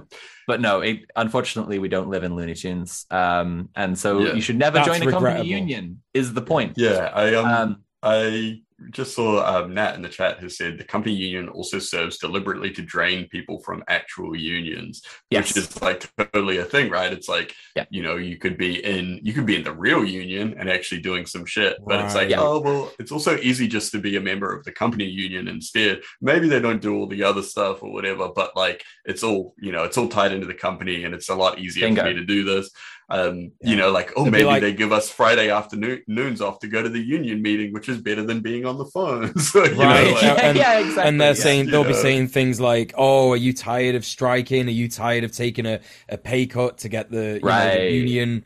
You can just negotiate it and stuff. Well, again, it's scab organizing, so yes, exactly, right. It's like all of this struggling against the ruling class is kind of tiring. God, so tiring. Wouldn't it be cool if you could just put your feet up and go back to work and don't relax, but definitely don't do work. Yummy boots in my mouth. How do they affect? We have union. We have union at home. Yeah, exactly. Goblin Games NZ in the chat has said, "Save your money for an Xbox," and that was who was it? There was a company that was Amazon put out union busting posters. You could pay your dues, or you could save that money, buy an Xbox, probably from Amazon. weren't they giving those leaflets out on planes or something? Like, I remember someone posted about that. It was like, I found this on the plane. Delta Airlines. Oh, Delta Airlines. It was Delta Airlines. Yeah. So maybe it wasn't Amazon that said. I remember the thing about Delta Airlines. It was up in the employee area. So you're on a flight and you need to go to the bathroom, and sometimes it's in the bit where the cabin crew are. It's like they were on their way to the bathroom and they saw that the company had put up anti-union propaganda in that area. Yeah. So there you go. Go, Sophie. Sure, I will. In fact, I do want to say one thing I'm really hoping to achieve with this episode is that we can use the terminology of yellow unions again, because it hasn't really since what I described before, where yellow socialist and yellow union became this insult that was thrown around in the early 1900s. It hasn't really been in use, and I actually think it's just a really useful we have the language of scabs, but that's very individual. I think that pointing to whole organizations that are yellow is also really useful. So company unions, as we've now covered, I think, are cringe. In fact, they were so deeply cringe that even the US government said it was unfair on workers, and in 1935 they passed the National Labor Relations Act, which made company unions illegal. If you are familiar with the National Labor Relations Board, this is also founded in the National Labor Relations Act. Of course, the US government couldn't have even one completely based moment, and the NLRA also introduced something called employee involvement programs, which are actually the precursor to modern HR departments. So actually, here we go. Yellow unions illegal. They made yellow unions compulsory. Psych. Oh wow! Yeah. Oh, had me in the first half. Not gonna lie. It's so much worse than I initially imagined. That's wild. So when we say about sometimes people are mandated to go to yellow union stuff, after 1935, that became really straightforwardly the case that they were we see what you're doing there, co-opting worker power and wasting their time with organizing. What if that was just even easier? What if that was just a smooth corporate system that you could just have, just involve the employees, an employee involvement program? Great, let's do that. Can we also talk for a second about how ghoulish the phrase human resources is? Oh yes. It's such a fucking disturbing idea. It actually originates from a book called The Distribution of Wealth, and was pointing out the human resources of a company are the workers, and that's fucked. And has now just become a department in practically every big company in the world. Messed up. Hate it. Yeah, so again, these employee involvement programs are arguably the precursor to modern HR departments. There would have been places that had HR departments around this time or even earlier, because the origin of HR as a term, like I say, was in like economic critique and socialist critique at some point. And then there were also like human resources departments, or they would be called like personnel, right? And it was just administrative work for the company. It's the employee involvement programs are the side of human resources that we basically mean when we say human resources, right? Like trying to get someone to not disclose that they've been like abused in some way during their workday and shit like this, right? Like that side was set up with this employee involvement program thing. So yeah. So just like with the metastasizing from national scab union to company unions, the Yellows kept trying to find new ways to rat fuck the working class. And with the rise in the computer and information technology industry in America in the 1940s, this new industry was keen to keep their businesses as union-free as possible.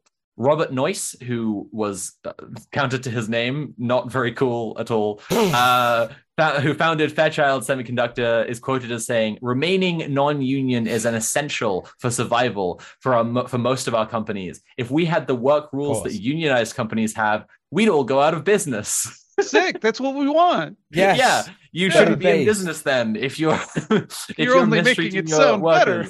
Yeah. This actually relates to an interesting science thing. So this is definitely a digression, but I studied electronic engineering and I barely use that ever. So there's something called Moore's law, which have people here heard of it? Each year, the amount of computing power available doubles. Or is Moore's law when you make a comic book and then you have to disown a character in that comic book? I'm doing an Alan Moore joke. Ha ha ha. I got it. It's good. It's good. I do know comic books, listeners. Everyone in chat believes me. So Mildred is in fact half on the money. So it's like every like set period, the number of transistors on a semiconductor, or the transistors on an integrated circuit will double, or put another way around, every like year it'll go up by the same amount, right? So it's like there is this absolute like straight line of how many transistors can fit on a chip. That like this prediction was made like 100 years ago now, and it's upsettingly spot on. Like Moore was kind of a science chat. It's like people just keep doubling the number of transistors that can fit on a chip. But that's the kind of the side that people are more broadly aware of, because Moore was also making a couple of like economic projections when he talked about that. So there are two other Moore's laws, or there are two other parts to Moore's law to know about, and they're also like perfect straight lines, like the exact same principle of like it's going to keep on doing this exact thing over time. So one of them is that sorry, my brain just did that thing. It's okay, I got it. So one of them is that the resources required to make those like computers with more like with denser chips, basically the resources required to do that, to like at least set up that process, if not like continue to produce them, are going to increase. It's going to be more and more costly to produce them. At the same time, because you're flooding the market with computers, and like a computer that's twice as smart as that computer, like sure sounds nice, but you don't necessarily need it, right? So because the market will be flooded with these ever smartening computers, the prices that you're able to the price point for your consumer electronics is going to lower at the same rate as well, right? So companies find themselves in a bind, right? They need to spend more money to make this shit. They can't charge as much for it.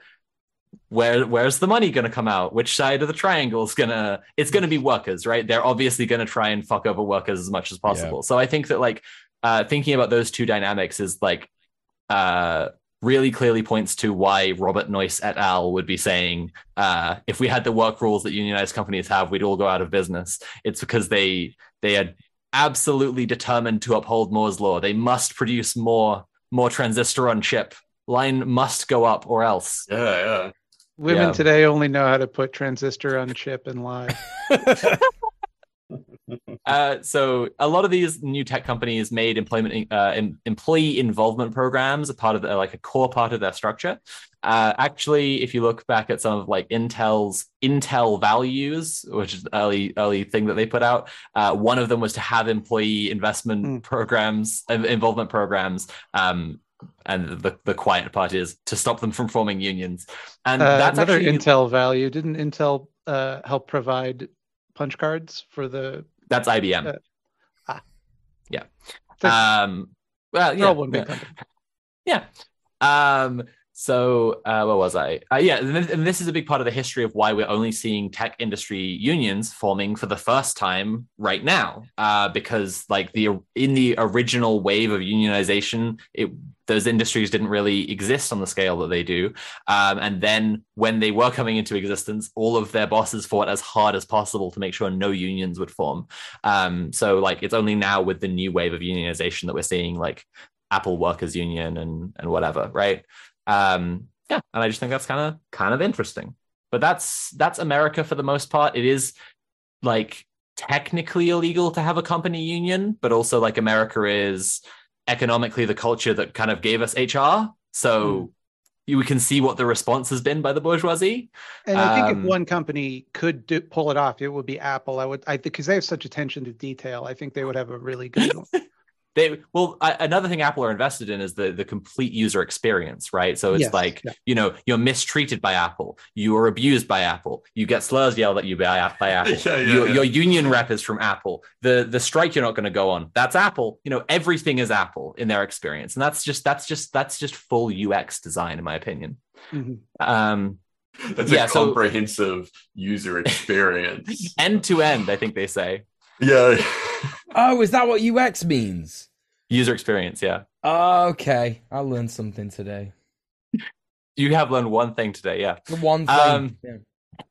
Cool. I feel so valued. So some more examples of company unions. Well, actually, I just want to make sure we're on the same page about America. So it's like technically illegal for there to be company unions. It's very rare for people to argue there should be company unions again. Obviously, some conservative lanyards absolutely do it. There was an example I found in there's a Wikipedia for yellow unions, and there's an example they cite of someone just being like, "We need company unions again. This would solve the problem." Oh, in 2018, no less. Cool. Yeah. But I think that it's interesting, the NLRA made company unions illegal because they're like, well, workers should be able to actually organize and actually change something, but also you should definitely carry on doing this as part of the corporate structure. Kind of really clearly shows the positioning of the NLRB. Just keep doing it, but lie about it in a different way. Yeah, exactly. Yeah. You're not allowed to trick workers.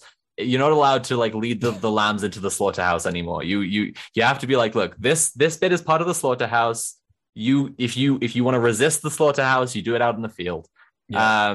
All right. So that's America. I have some notes about Guatemala. So in Guatemala in 1997, the World Bank must be destroyed. The World Bank gave the government a $13 million loan to privatize its infrastructure. Well, that's nice of them.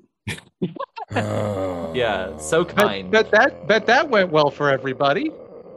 Oh yeah, Guatemala has a great history and relationship to global capitalism. The World Bank wouldn't just give people money and expect something in return. The World Bank wouldn't just fund something in Guatemala knowing that something absolutely atrocious and horrible would probably happen as a result, and then look the other way. Yeah.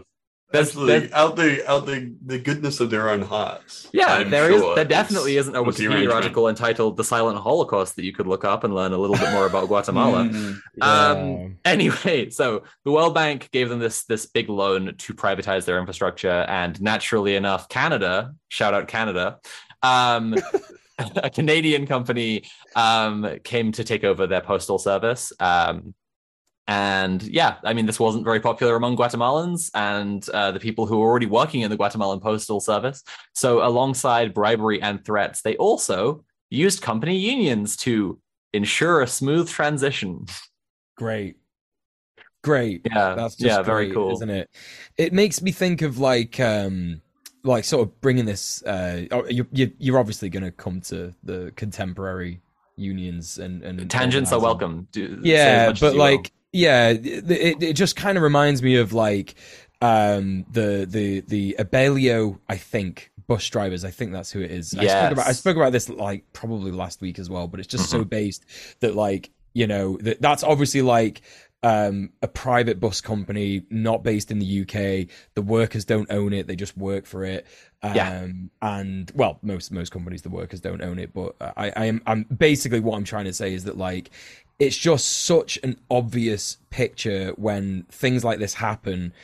And you know, when we talk about the history of like Guatemala and what's happened there, and the fact that like this privatization effort was compounded with, you know, yellow unions, company unions, it's just like that's just you know, that's why. It's because they know what's coming, they know what's going to happen when they privatize these, you know, important parts of infrastructure. They know that people are one day eventually going to just be like, enough is enough, this is dog shit, I don't want to work for this shit anymore. And in fact, it'd be better if we owned it and decided what happened, because we know what's going on, not some fucking CEO in another country.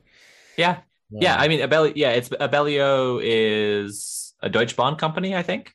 Yeah. So it's like our travel infrastructure in the UK belongs to Germany.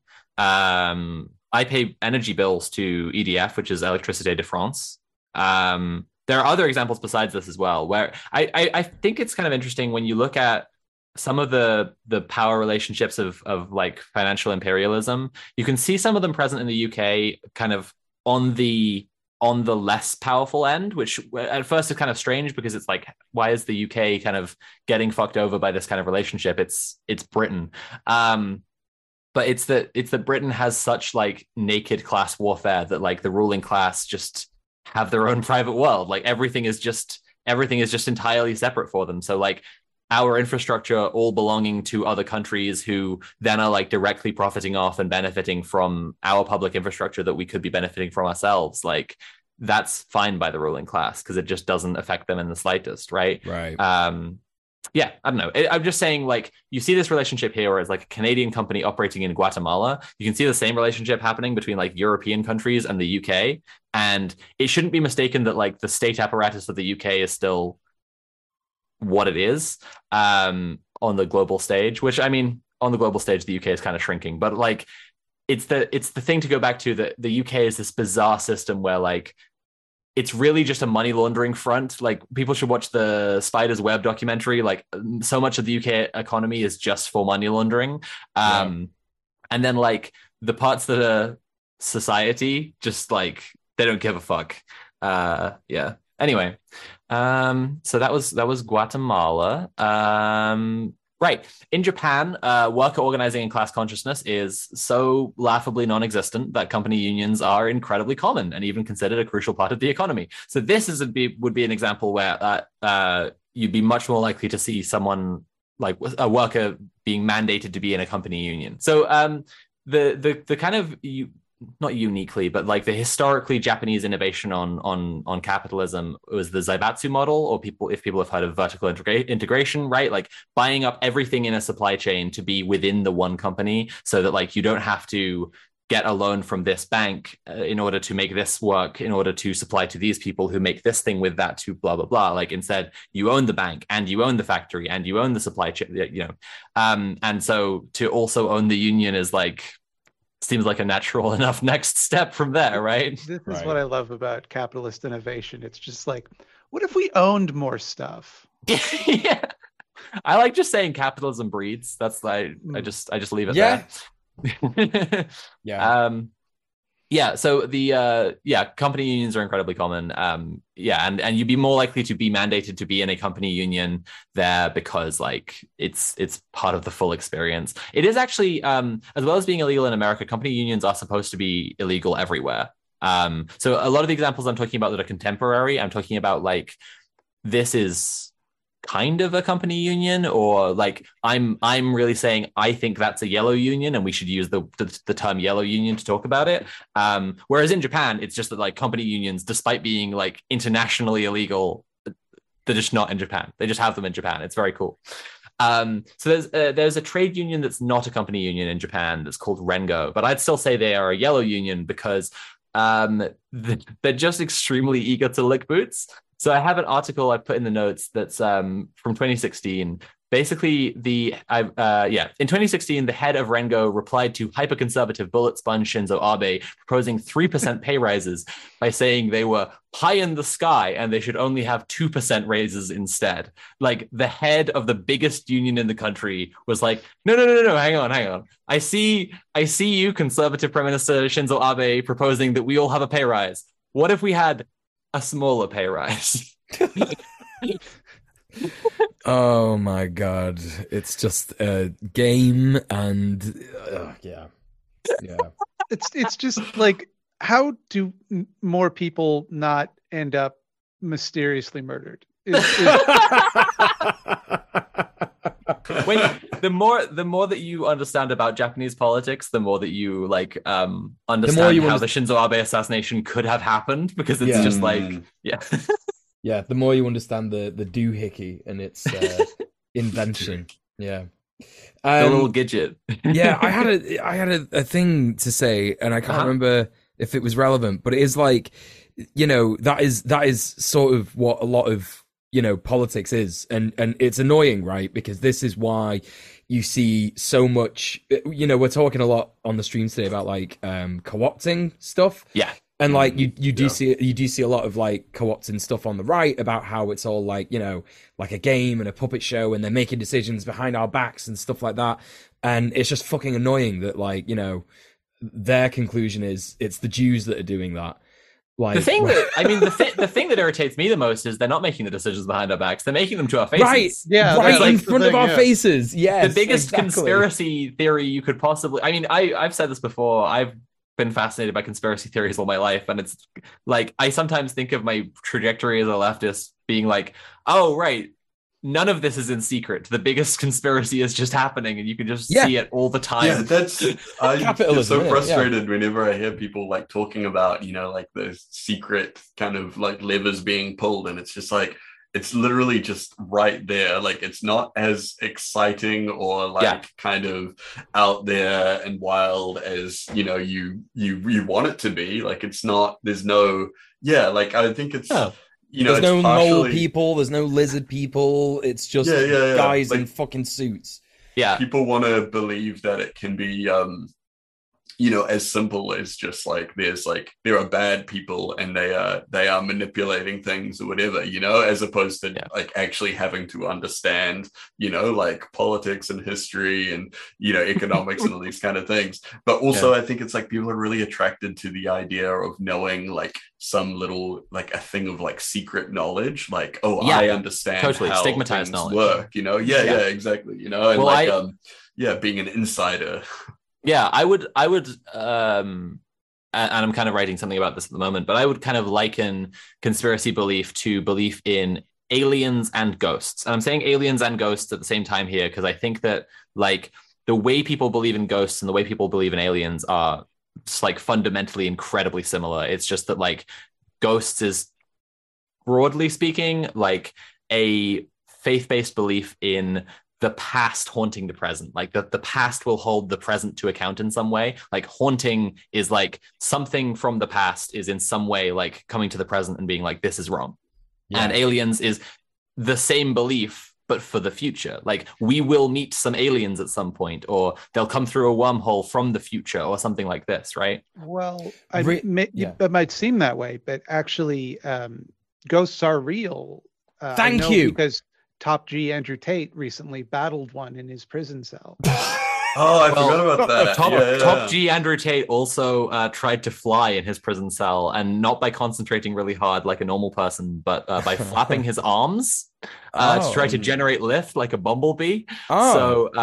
So he definitely understands how aviation works. That's good to know. I'm very sure that he's trying to make some push for like being mentally unsound or something like that. Like I don't think he'd have to try that hard. I don't think he's pushing for that. I think that he's just not doing his normal posts. True. He's doing normal posting. It's the Anderson meme from Peep Show. Is that normal posting you're doing in there? But yeah, that's really like pertinent what you say there, Sophie, because if listeners of Red Planet do not know, I believe in ghosts and UFOs as a matter of fact. And in sort of like my like, you know, delving into like UFO sort of. Oh, well, I have one more quick comment on Andrew Tate before you sure. move on from that, and that's just critical support to Comrade Cancer. Please carry on.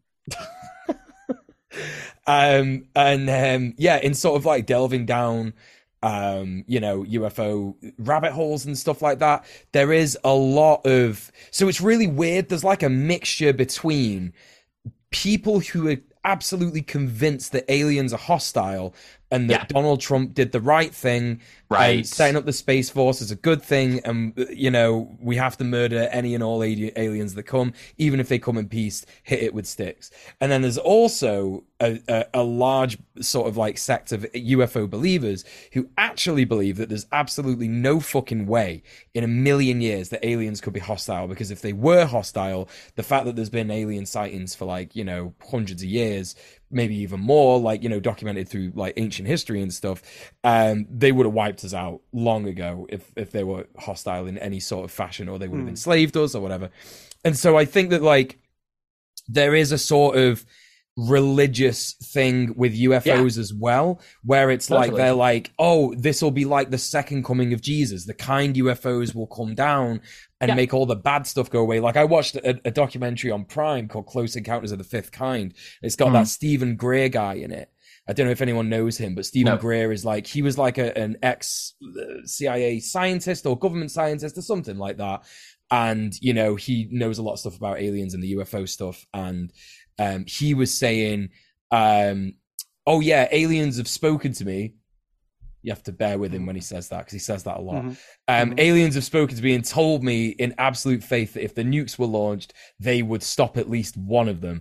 And it's like at least one. At least one is what he's. That's Thanks, his aliens. Word. Yeah, they could. Yeah, they could quote. We could quote the aliens on this, according to Stephen Greer. So yeah, no, I will say that is not the least believable thing someone from the CIA has ever told me. Right, exactly. Yeah, my CIA handler is telling me stuff as we speak, which are less believable than that. But anyway, yeah, back to Yellow Unions. Oh, I mean, I'm still talking about ghosts. It's sad. Like UFO believers are generally called ufologists by people who study them. I find it sad that like ghost believers don't have a name like that. But paranormal investigators. No, yeah, that's true. Oh, yeah. okay, Mildred's right. Paranormal investigators, but like, anyone can be called. It's like becoming a CEO, right? All you have to do is, in fact, you don't even have to fill out a form online. You could just literally just be like, I'm a paranormal investigator now. I have a phone camera. I go to places. I look at stuff and film it. And if you're a paranormal investigator, much like many CEOs, you don't have to pay taxes. So yeah, because you could be a CEO of your paranormal investigation company. But the reason that I say they're both faith-based is that I think there's something really worth pointing to with faiths and faith-based beliefs in relation to conspiracy beliefs, because like QAnon, right, is an example of where you got there's a faith, right, and there are plenty of Christians in the world who are not QAnon, but like there's something distinct with conspiracy belief that I'm trying to point out here, where like they just like faith-based belief, they want to believe there's a little more to the world than what they can see. It must be more meaningful than that. But like conspiracy. But in the same way that there are Christians who are fine, and then there's QAnon, there are ufologists who are fine, and then there's like you were saying, Neil. I think Michael Bakun says something in conspiracy culture of conspiracy that's like, there are ufologists who are happy to just sit and wait for the Space Brothers to appear, and there are others who believe the Jews are behind, like stopping us from getting the good alien technology that's definitely in the hands of the US government. Right. And I think that, like, to bring it back to Yellow Unions, when you can see the conspiracy of capital just hanging around right in front of you, you don't need to believe in anything more than that. But like, to have I don't know, because there are people that would also hang what I would think is kind of a faith-based argument that the problems that capital causes are going to be fixed by some new innovation they're going to come up with. Sure, you know, I mean, we're going to carbon capture. We're going to move to Mars. You know, that's all. faith-based. And just like that, there's also revolutionary faith where people. You know, I would say you know, revolutionary optimism is revolutionary faith. But again, it's not revolutionary like conspiracism. And I think that like when you have an ideology like Pierre Beatry, right, where you just said like we shouldn't do the main thing we could do to change this, you have to have some conspiratorial logic to like fill in the gaps of why we don't already live in a perfect world. And I think that his turning to anti-Semitism is really interesting in that context, especially when we then think about the rest of yellow unions, because like to be like ascribing to this ideology that like we can just have a company that we can just have a union that will never properly antagonize the ruling class, but will somehow solve something, is necessarily to say capitalism should and could be fair. And when you say capitalism should and could be fair, you have to explain why it's not. And then you start talking about crony capitalism. And then you start talking about the puppet masters pulling the strings. And then you end up talking about the Zionists, just like that, right? Who's stopping us? Who's stopping us from doing this thing that why can't I drink raw milk? Where were we? Okay, so on the Wikipedia article about yellow unions, there's an entry that as far as I can tell, is just from one Wikipedia editor. They've just cited themselves as the source. I didn't dive any further than this, but they've said for the different countries they're looking at, they said in many post-Soviet states, including the Russian Federation, the economic collapse of the early 1990s brought a sharp decline in labor activity. As a result, official union structures often function as de facto company unions. There is too much of like a language barrier and so on for me to like dive into researching company unions in post-Soviet states. So I'm going to take this as read, but this is why I've introduced this as some Wikipedia editor just put this here. I can't verify this myself. The first part, very true. Worker power did sharply decline after the collapse of the Soviet Union in that area, but I don't know about the unions there. It could be true. Then we have China. So again, this is a place where, because of international law making company unions illegal, we have something that's like kind of is a workaround yellow union. And this is why I think yellow union is a useful term. So in China, trade unions are part of governmental structure. That is to say, like when something is a workers' union, it has to be aligned with the CCP. And because the CCP try to pretend to be communists, they like... they basically make the unions officially affiliated. And so you'd think that they were still free to oppose capitalist bosses. I mean, you might not be foolish enough to fall into my obvious trap there, but my hypothetical listener might think that they're free to oppose their capitalist bosses.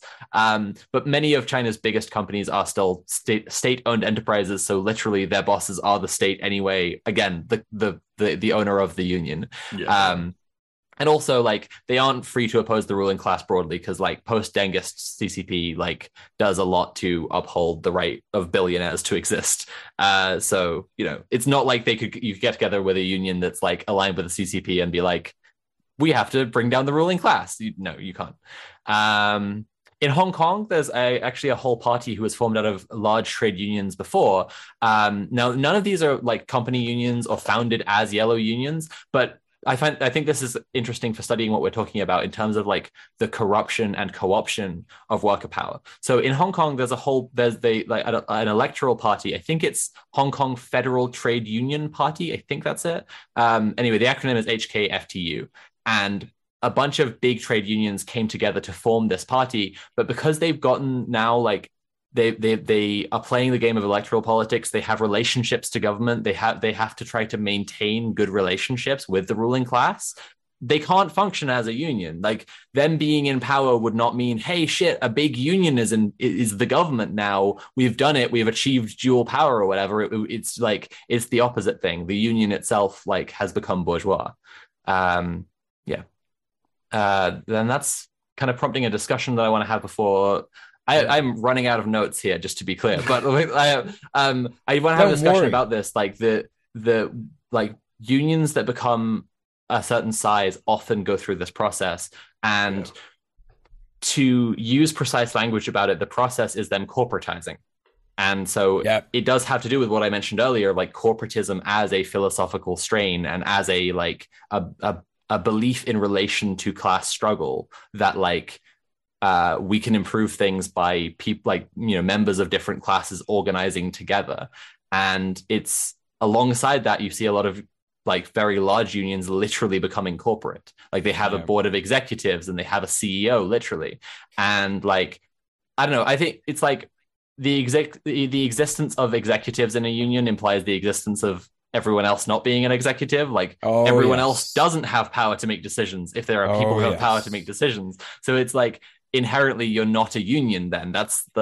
You've defeated the point of a union. Don't worry, I have a lot to say about this, Sophie. I've been waiting for this. Great, cool. I understand. I don't want to give into like fatalist logic here. I don't think that like any union past a certain size will definitely do this. No, but I do want to talk about how it happens. So and I can actually give you direct insight as to how it happens, because this recently almost happened with Great Manchester Tenants Union. Like there was a role that people were trying to push, like a certain person, just one person in the union, which was I already know about this.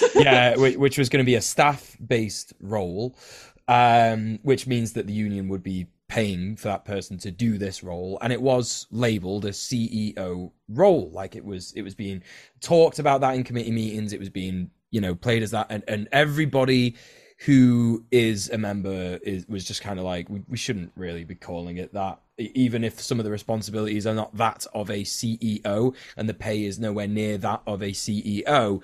Yeah. The inherent idea of it being referred to as that, and also it having some sort of like,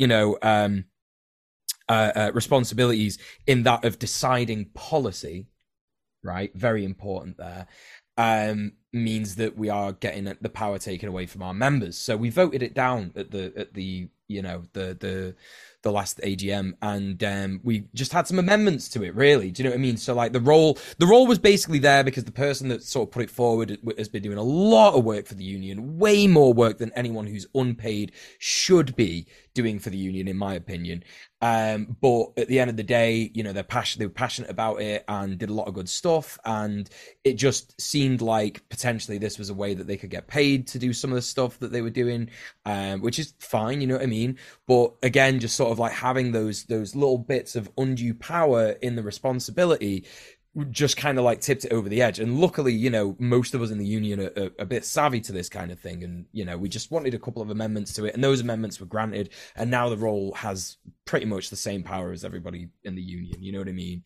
And again, it's a staff role. So like they don't have any sort of vote on committee based stuff.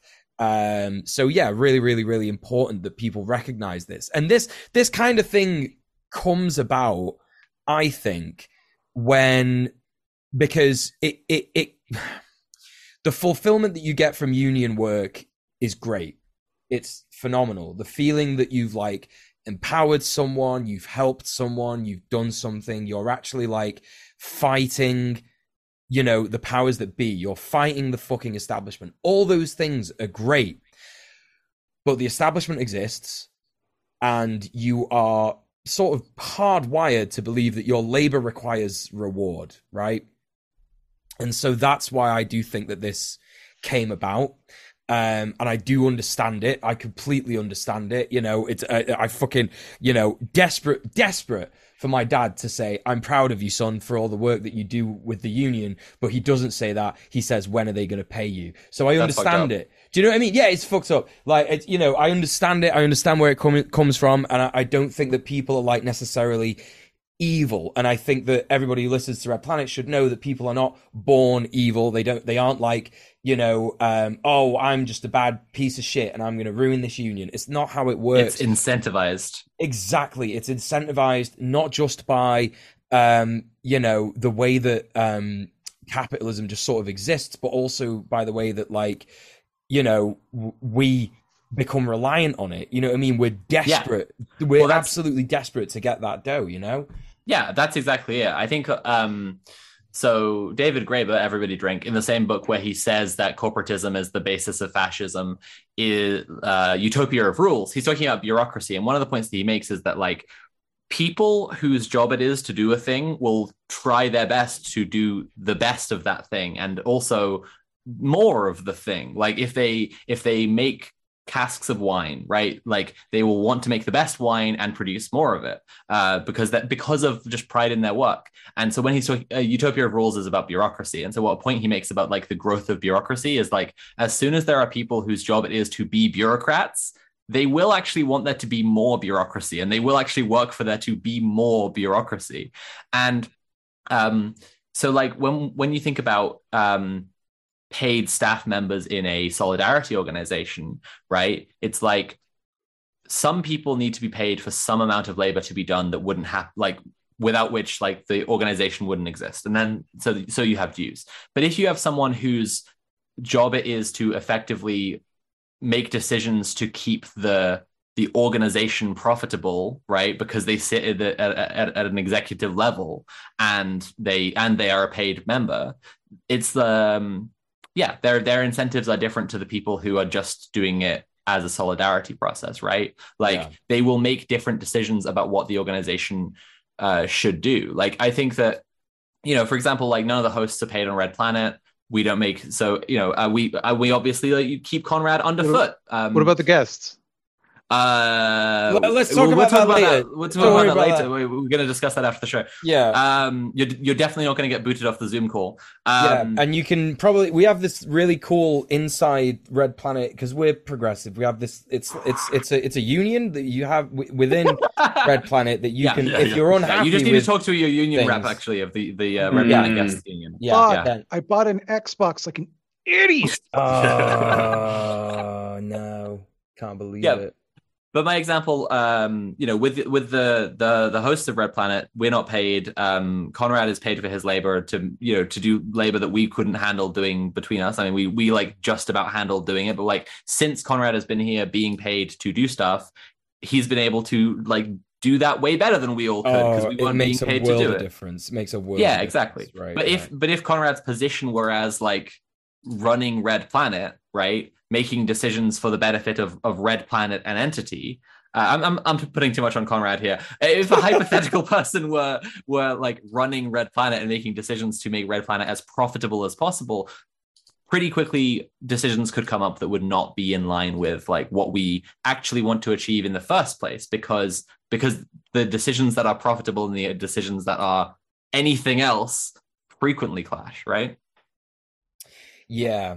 And I think like this part of the discussion, like I said, I've been waiting for this a lot. Like there's so many different examples of these kinds of things happening, especially like you see it more now that there's so much union action going on in the UK, because like the old big unions like Unison, Unite, I don't know if CWU was a big one back in the day, but it certainly seems like it's funny you should bring up Unison and Unite. They are in my notes in a minute. Yeah. Well, maybe I will precede the notes because I know for a fact that like Unison and Unite have both accepted without the vote of the members in the past.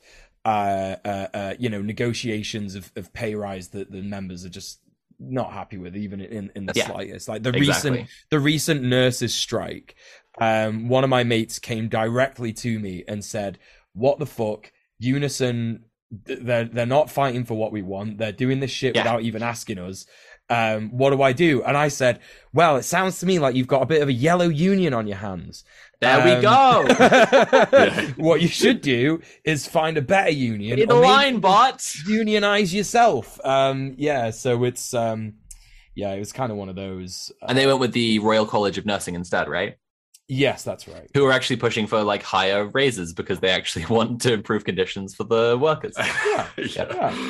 Yeah, and it's like, so then this isn't, and I want to make sure we don't go into a fatalist place. Like, it's not that as soon as there's paid members in any organization, it's doomed, right? No. One thing you can really obviously do is to make sure everyone's paid the same. Like, any staff members who exist being paid the same would be a really obvious incentive that, like, no one who is driven by earning more than other people would want to be, if there was an administrative role, wouldn't want to be in that administrative role to earn more than other people. Right. So they wouldn't be doing it for that reason. Yeah, that's literally, yeah, that's what it's like at GMTU. Yeah, all of our staff members are paid the same. Yeah. And again, like Sophie's saying, like GMTU is not a bad union, quote unquote bad union or yellow union because it has paid staff members. Like what she was saying about Conrad facilitating the hosts, like basically making our lives easier. Yeah. Is a great thing. That's in the same way, the way that paid staff members in certain unions do so for example, I'm not paid in my capacity as as an elected member solidarity officer on the committee of GMTU, but my work is made so much easier by paid organizers like Ben Clay, who was on the program, Dan Isaac, who was on the program as well, on doing the Gaskell Garden project in that capacity. They make my life so much easier because they go out and do the things that there's no way I would have time to, like for example, setting up branches in different parts of Manchester, and talking to like different sort of organizations and trying to like figure out how to come together and do stuff to fight for housing rights and shit, like all these different things. There's no way that you could get like unpaid volunteers to do this kind of stuff, and it's just because we don't have time. We need to eat and survive and pay our rent, and it's like the kind of stuff that you have to do as a member solidarity officer. You could get a day off. Like if you've got a day off work, you could just go and do it then. Do you know what I mean? Or like, if you've got an evening off, you can phone a member and be like, yo, what's going on? Yeah, this kind of stuff. So Soap's absolutely right. Yeah. Mm-hmm. Well, so the current climate with like the Tory government that's in right now, because they're so like nakedly corrupt and they just hate the working class as much as they do and just are really, really like flagrant about it.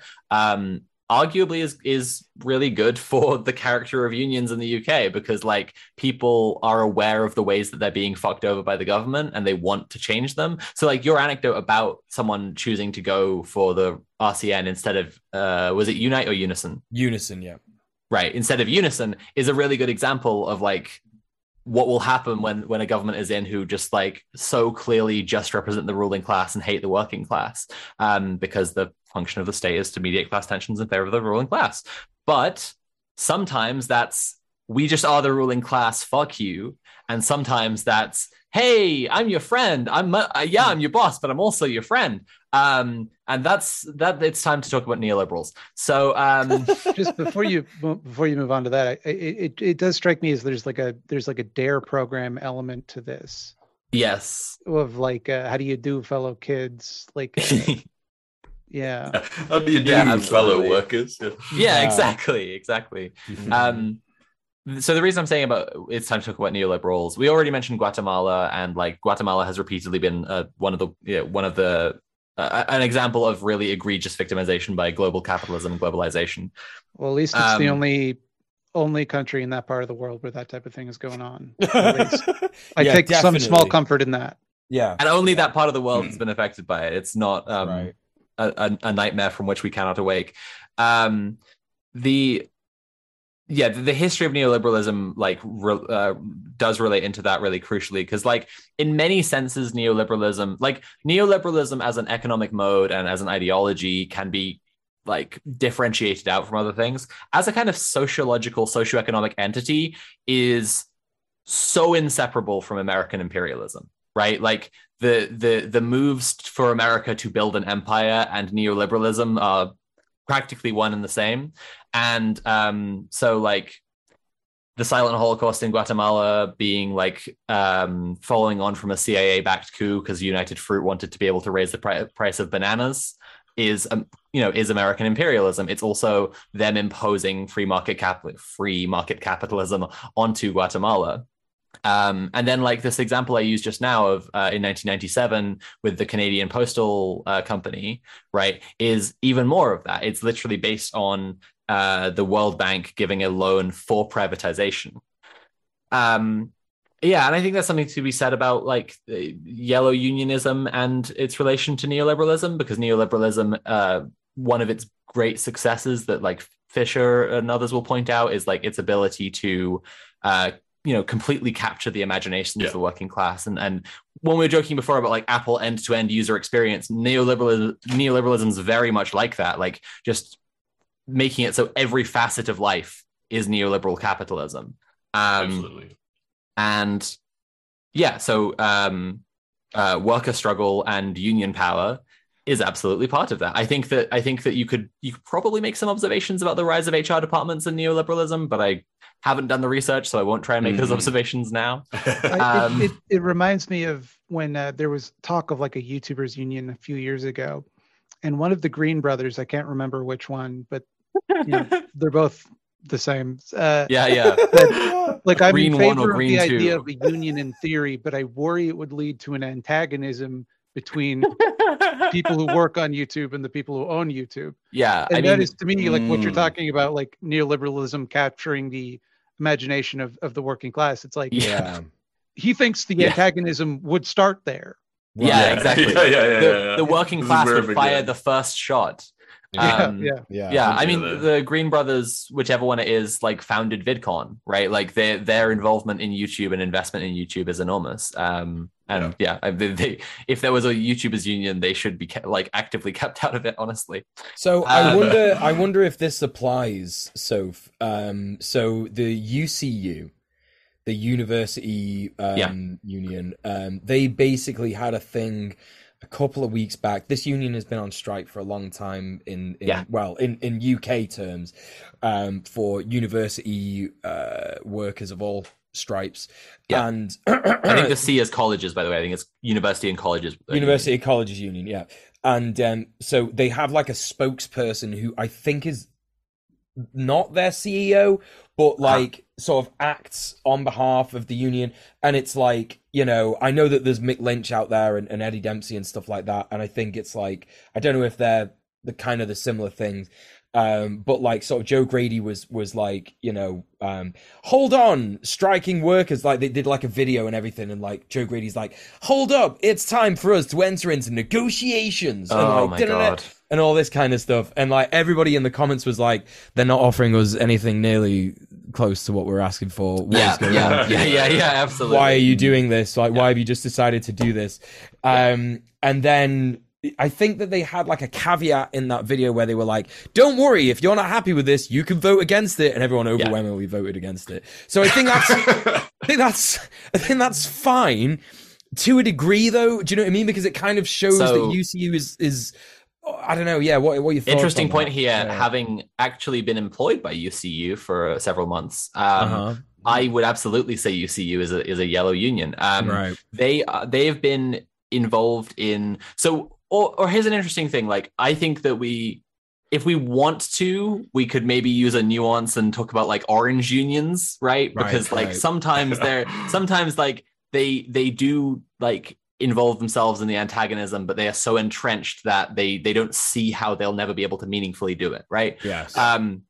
But nonetheless, I do think that UCU is a yellow union because like their involvement on university campuses is often so entrenched that like they are organizing and booking events that are like booking like big headline acts who they have to pay like a ton of money for, and then like they're charging ticket sales and stuff, and all of this, like, again, to return to the conversation, like to not be fatalist, like all of this is stuff that unions can absolutely do as fundraising efforts that can be good for the union, like when unions need funds for stuff.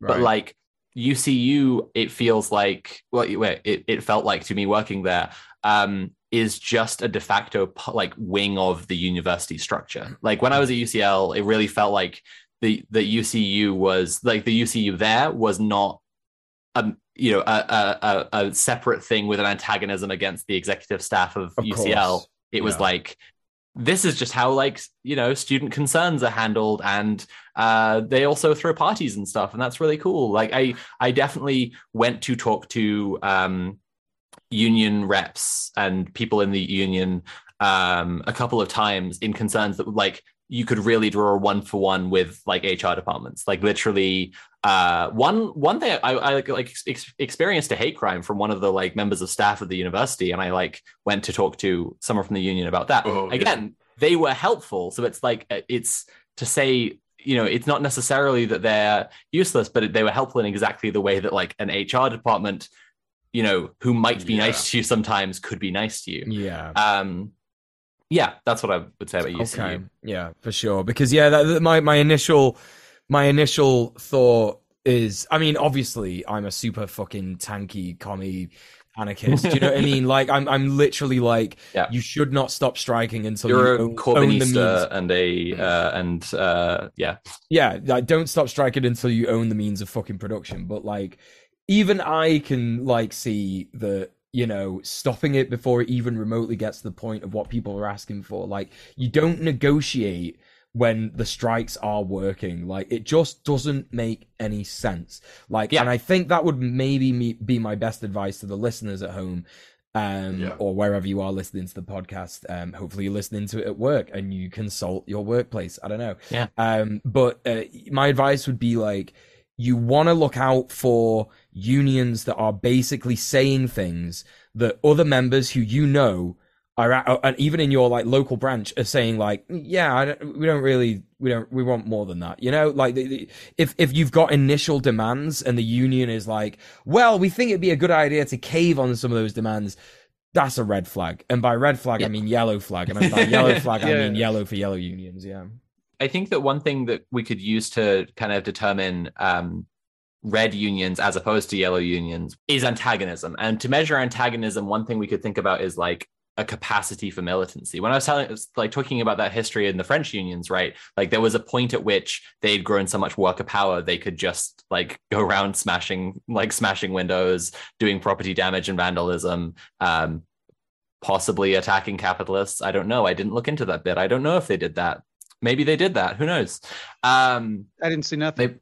Maybe that's the thing that someone could do, hypothetically. But when it comes to militancy, there's a phrase. There's something I've been saying with regards to militancy recently, which is like, how does an army get anywhere in step and one foot in front of the other? Right? It can only happen with everybody moving and moving at the same time, and that's the kind of structure that like a red union would be using, right? To ramp up that antagonism. That's kind of to distinguish against like people trying to do way more radical stuff that can't be helpful right now. But it's also just a useful framework to understand, like, again, like something having meaningful antagonism because of its capacity for militancy. Sorry, Mildred, what were you going to say? It's just like, that's the entire fucking point. The entire point is that if you tried to be this militant on your own, it would basically amount to nothing. Yeah. But by everyone working together and combining their power and standing as one, you have far more than the people who seek to oppress you. Yeah. And if you capitulate out of the gate that we're not willing to break the rules that you have set, then why would anyone come to the table? They've already won. Exactly. And I think there are critiques of militancy, so I don't want to paint that as the whole entire thing when it comes to like antagonism against the ruling class. I have this tattoo of these little skeleton dudes with the red neckerchiefs. It's part of that. I think that the Marxist notion of like the reserve army of labor has got some problems with it. But it is one way that you can look at the antagonism. It is one way that you can look at like a union being actual based socialist chads, right? Right. Back to neoliberals. I have some more notes about neoliberals before we go completely freeform and class just start throwing paper airplanes around and sticking notes to my back. So what I was saying about the Tory government who are in right now, being so obviously hostile to the working class, the kind of obvious counterpart to that is someone who claims to be representing the working class, claims to be on the side of Labour, maybe even is part of a Labour party, who comes to power and is actually there for businesses, for the ruling class, and for capitalism. And I think I know who you're referring to here, Jeremy Corbyn. That's right. That's right. That stooge, that crony. But I think it's worth noting that Unite and Unison both came in between 1990 and 2000. There were pre-existing large unions who formed together into these corporatized unions during the Tony Blair era, right? And I think that's yeah, really worth pointing out. It was while Tony Blair was Labour leader and then Prime Minister that these big corporate unions came together, and then they have these entrenched like relationships to the establishment and to the power structures that they don't want to question. So they're not going to meaningfully oppose the ruling class. Yeah, that was the point I wanted to say about neoliberals. Now, final concluding note from my notes. I'll put this into on our text chat. I already highlighted this a little while ago, but I just want to point out that yellow unions don't necessarily have to be yellow trade unions. I found this example of a Mule. Can we get this up on screen? Yeah. This is a thing called Generation Rent. And basically, it's an organization that's been founded by Lewisham Council. Now, there's already a lot of renters union activity in Lewisham specifically. I'm actually a member of the London Renters Union Lewisham branch. My partner Nat will point out like some of the absolute worst conditions that you'll encounter, or the majority of worst conditions that you'll encounter, and the shittiest landlords and the shittiest renting situations are with tenants who are either renting from the council or they're renting from non-profits who are like housing associations. Yeah. And so what's interesting here is the council has set up a tenants union. It's only against private landlords. It's only for private renters, right? And they've literally made their branding yellow, which I just find I don't know if that was in any way. So this is so wild, right? Because this tweet is literally from like. Oh no, it's last year. Oh, this was last year. Yes. Oh my gosh. I actually right. Okay. Well, yeah. You know, I actually put this in the committee group chat for GMTU today and was like, oh my God, look out. They're doing this. I know. Just be aware. So I have to tell everyone now that my information is not contemporary. Well, they are doing it. It is a thing that they are doing and will keep on trying to do. Yeah. But yeah, it's like London Renters Union has been active in that area for a long time and has massive membership and massive member support and solidarity. And what do they try to do? Immediately form a yellow union that they've literally made yellow, because if they made it red, then it would be, you know, the bad one. They don't want to be skewy. Oh no. Yeah, it's just like it makes so much sense as to why they would only do this for private renters. Again, like you said, GMTU sees the exact same shit that LRU sees, which is that housing associations, having been completely gutted by the Tories, turned into profit-based companies, basically corporations. We see some of the worst stuff from there. Like I spoke about our member, I think it was a week or two ago, who is an elderly black man, a migrant, who just hasn't had heating in his house for 8 years. You know what I mean? Yeah. That's the kind of stuff that you get with housing associations. And the council having sort of like turned around and gone, oh, well, we know that people struggle with private renters. Oh my God, they're so bad. Private landlords. Oh my gosh, you're really naughty. Don't talk about the social landlords, because they're fine. They're absolutely I have an analogy for this. I have an analogy for this with an HR department, right? If you went to your HR department and there was there was another worker in your workplace who was being bigoted directly to you, or like being abusive in any other way, right? Your HR department could and should side with you, right? But and then their thing there is they could easily fire that person and hire a new person who hopefully won't be abusive to you. There's also what we would like to believe is fringe case, where they consider that person to be absolutely indispensable and you to be the troublemaker, and then they fire you instead, or otherwise just ask you to like put up with it and shut up. And the point is that like your overall position won't change, nothing will overall change, but that's the side of HR departments that could potentially like help you out in some way. So the fact that this yellow tenants union exists only to attack private landlords, right? It's like the council, local councils have some amount of control over who's doing business in their area, who's renting in their area, for example, right? There's what are they called? HMO licenses, right? Like landlords have to be licensed, and the council has the ability to take that license away. So it's like, if you come to the council, which is what this is, it is just the council, and say like, this landlord who's a private landlord is being shitty to me, right? Unbelievably shitty. They have various different powers they could use to change that situation, but they're not the powers that a tenant, like an actual tenants union, would use. And it won't improve your overall situation either. And furthermore, then there are all these other situations, there's the vast majority of situations that you might want a tenants union for, in the same way that there are the vast majority of problems in the workplace that you would want a union for, that like the HR department or this nonsense here is not going to help you with. It's like a complaint box. You can yes, you can make your opinion known. It doesn't mean they're under any obligation to do anything about it. Yeah.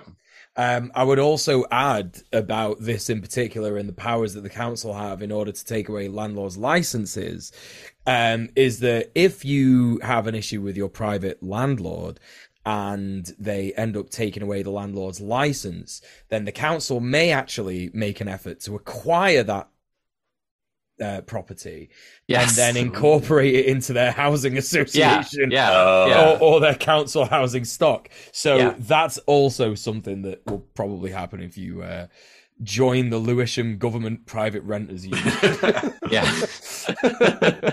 So cringe. If you have a problem with your private landlord, just settle it the old-fashioned way.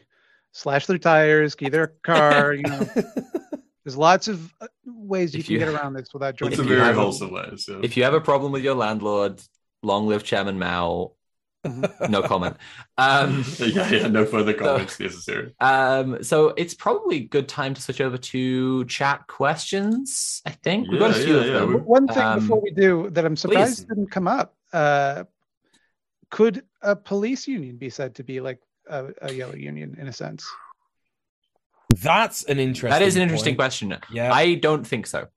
I think I would actually say thing, right?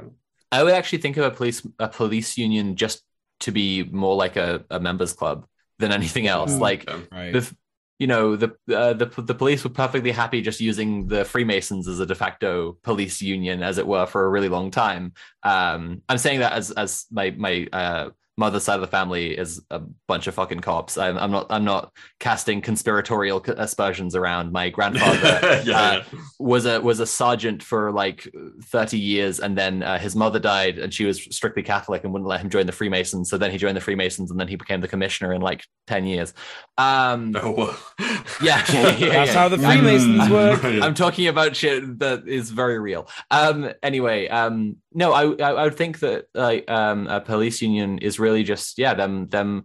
I think like that. I was recently reading some Zizek, which classic blunder, and he was talking about like excesses of systems, right? And like how often the excess of a system is highlighted as like a problem and what the system is afraid of, but it's like it's an excess because it's based on the same things that create and uphold the system in the first place, right? So we could say, for example, that Wayne Couzens, the cop who murdered Sarah Everard, is an excess of the policing system because what's he looking at? Like a system that institutionally harasses and assaults people, that like sexually intimidates women, that uses powers to detain people.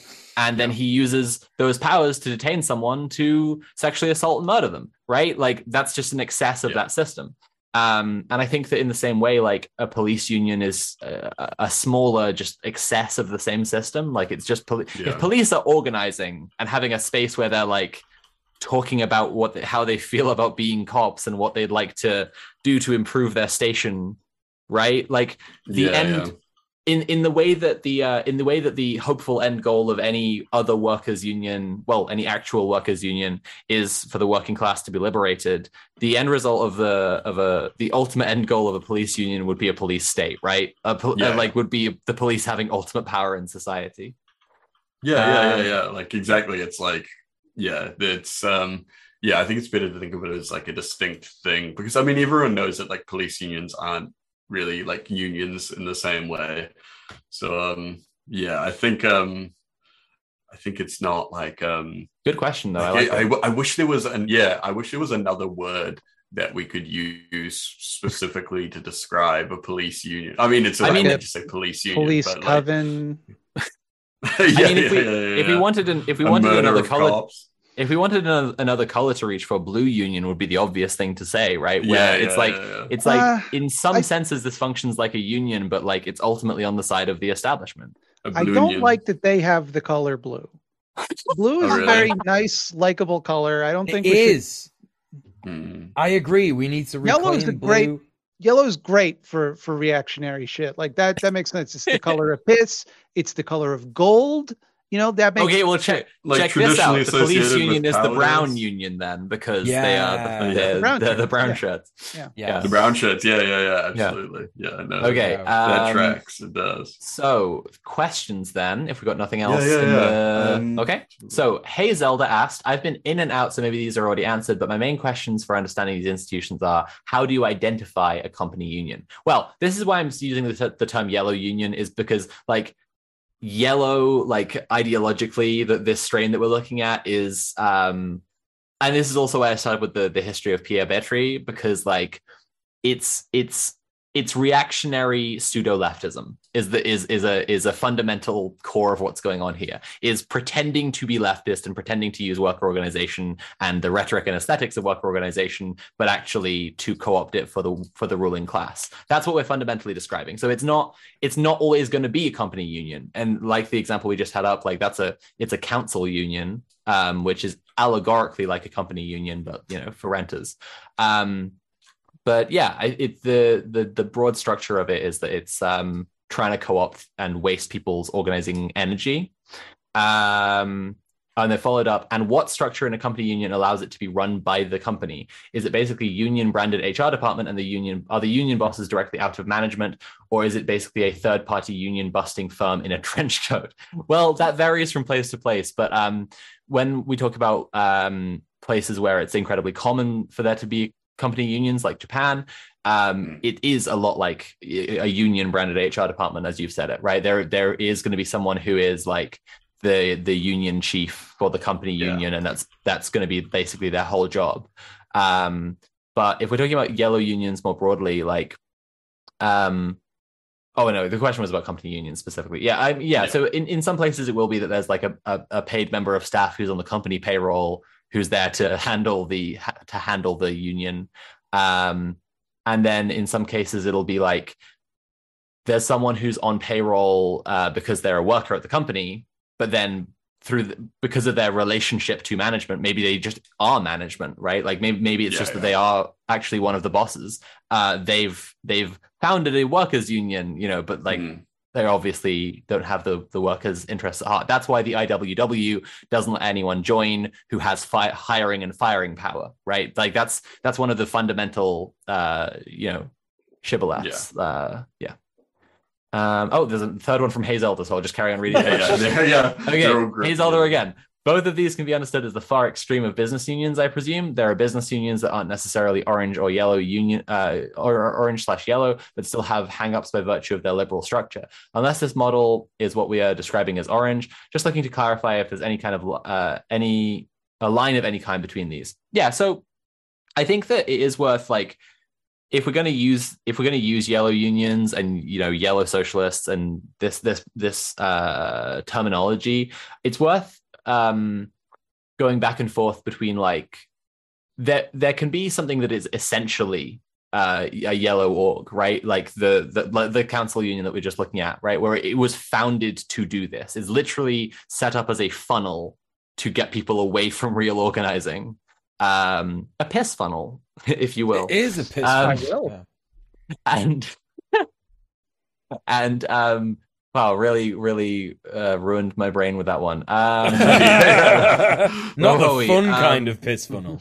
No, I know. I'm just trying to. Okay, I'm going to reread the question. It's going to get me back on track. By virtue of their liberal structure, yeah. So there's like existing within liberal power structures and within liberal capitalist power structures, and how that can corrupt something. So that's why we brought up like Unite and Unison, right? Because like by growing bigger and then building relationships with the government, and that's like why I bring up Tony Blair as well. That like if there are people in government who are interested in doing this co-option, and then there are large unions who are becoming corporatized through systems that, systems of incentives, like we talked about before, they have a board of executives and they have a CEO cashing a salary, right?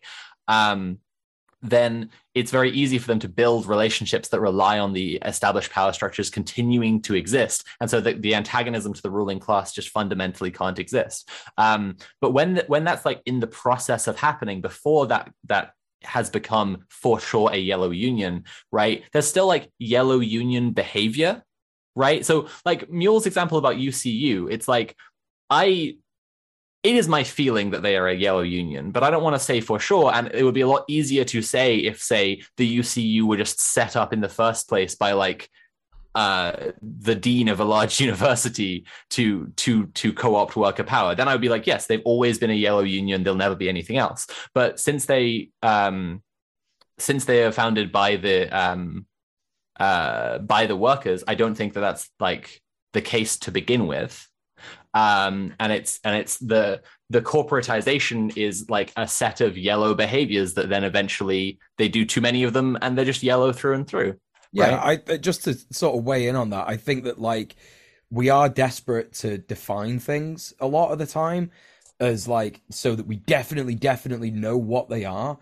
A lot of the time you might not know. And I think that if you are, like Sophie says, seeing a union exhibit yellow behaviors, then it's good to be wary of them. Not necessarily good to avoid them entirely, but not necessarily bad to do that either. So you have to sort of like weigh up the risks and benefits on your own, unfortunately. We can only hold your hand so much, right? Plus, any union that is for now not a yellow union is in constant danger of becoming one. Right. Yes, absolutely. Yeah. Pretty much. So again, there are some things that started out as yellow unions, they always be, but yeah, like that, it's just any good union could become a yellow union, so it's just worth watching out for the behaviors that will slowly stain your flag yellow. Oh, cool. Hey Zelda, who asked the question, has just mentioned in chat, thanks for the detail. A lot of my questions come from the IWW's OT 101, talking a lot about the difference between solidarity unionism and business unionism, rather than just warning against yellow unions. And at the same time, we don't stop workers from seeking NLRB recognition if that's what they really want. So I was looking to explore the relationships there. Okay, cool. In that case, to talk about business unions, like as opposed to solidarity unions that have been set up under the IWW branch, right? What Hazelda's kind of pointing to is the tendency for business unions to corporatize, because they're like, we exist for this specific workers' struggle, not for all workers' struggle. We exist for, example from earlier in the show, if the Starbucks union were not based and not socialist chads, they would, as soon as they've won enough things for Starbucks workers for the time being, they'd chill out and take the foot off the gas and just like, it's chill until they want more, until they want more raises in line with inflation, for example. That would be yellow behavior, right? In business unionism. And then as their union got bigger, they would probably corporatize. Yeah, cool. All right, we got a lot of questions, so we should get through a couple more. Oh, wow, we really do. Okay. Yeah, Delicate Friend is asking, I have a question. Is anyone on Red Planet or guesting interested in cybernetics, aka systems theory? Yes. So, I was going to say so if I bet. Do you want to talk about that a little bit? No, I've answered the question. I am. Oh, yeah. Yes, okay. Yes, absolutely. I often use a framework of systems as I say, a thing without mind, memory, or center. A lot of what I wrote in my Monster Man about kaiju is kind of inspired by cybernetics theory. That if you think about the big monster as representing some kind of like hyper object or systemic horror, then it's like it's not useful to try and attribute it intentions and motivations, right? It doesn't really matter what Godzilla thinks, right? But Godzilla still is this entity that is directed in some way. Godzilla, I think. Well, in a lot of the better Godzilla movies, it matters what Godzilla thinks and feels. But in the in the cocked sellout Godzilla movies, it doesn't matter what Godzilla thinks.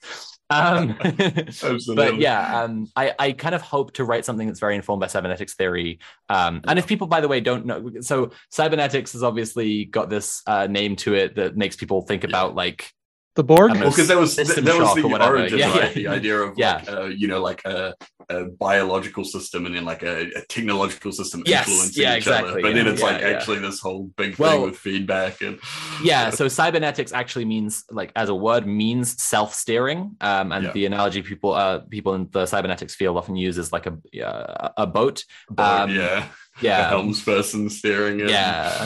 But but like it's like the helms person on the boat is capable of thought and independent free thinking, but like for as long as they're on the boat and they need to get somewhere, they and the boat are kind of one. And in the same way, if you have a really big boat, the environment by steering the boat and exactly. I do hope to write something into the boat's ponytail. Yeah, exactly. You got it. I do hope to write something in the next few years, which I have titled Organ, which is very influenced by cybernetics theory and is taking a view of systems as both self-steering in that way, but also like inseparable from each other. So it's like they're organs and organelles, right? They're organs within there is only like one complete body, and that's the entire planet, right? And then everything from there down is organs and organs within organs and organs within organs within organs, right? Even as they are systems that have their own like self-interest that they are trying to seek. So yes is my answer. The answer was yes, I am interested.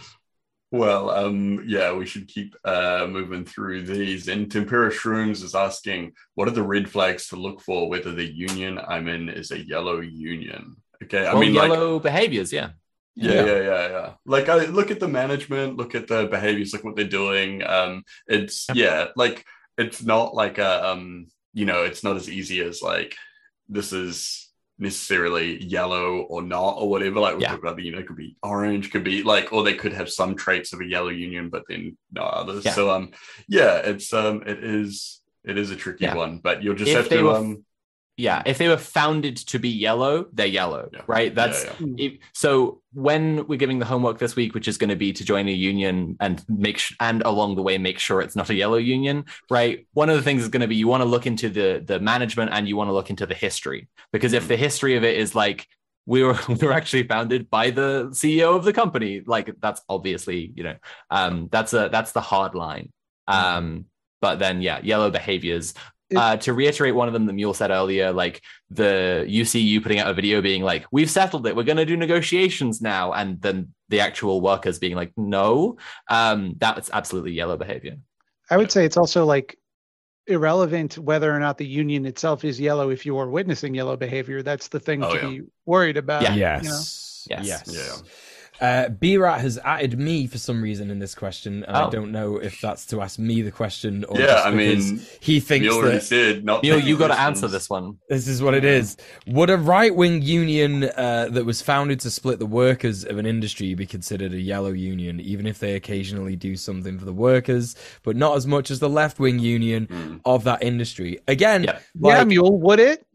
Well, if you give me a fucking minute, I reckon so. I reckon that is a yellow union. Yeah, because at the end of the day, if your sole existence is taking power away from an attempt to build dual power, that's counter-revolutionary as fuck, dude.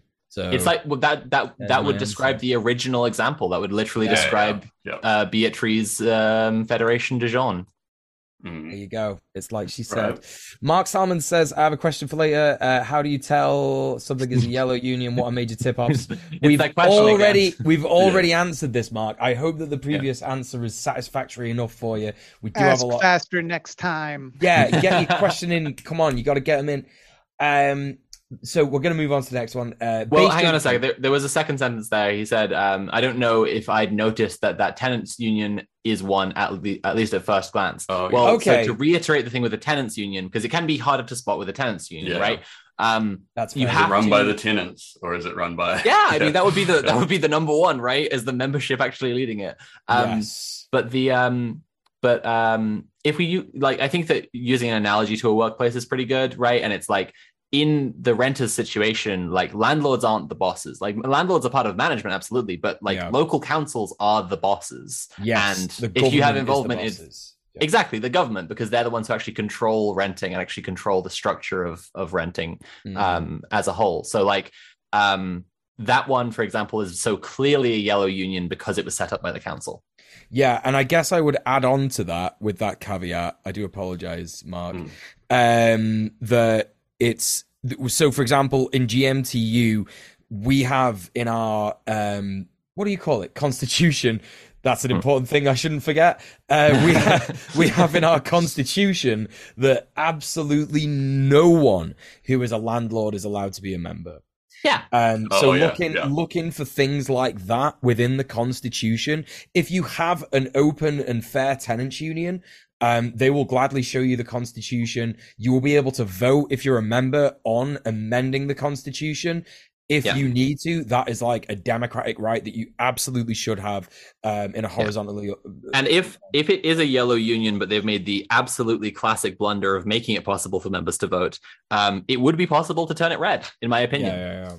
Yeah. That's true. Sweet. There you go. Well, so that actually answers another question. I think for someone else. It's a lot of the same. Okay. Here is a good framework for yellow behavior. Is it antagonistic to the enemy of the union, the ruling class, the bosses, the council, whatever? Or is it trying to build a good relationship with them? Is any move that is being made trying to like build a good relationship to the people who should be your enemy? That's yellow behavior. Absolutely.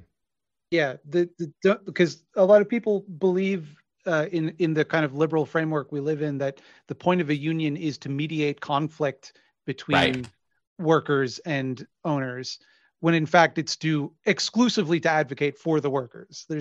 It should not be. Yeah.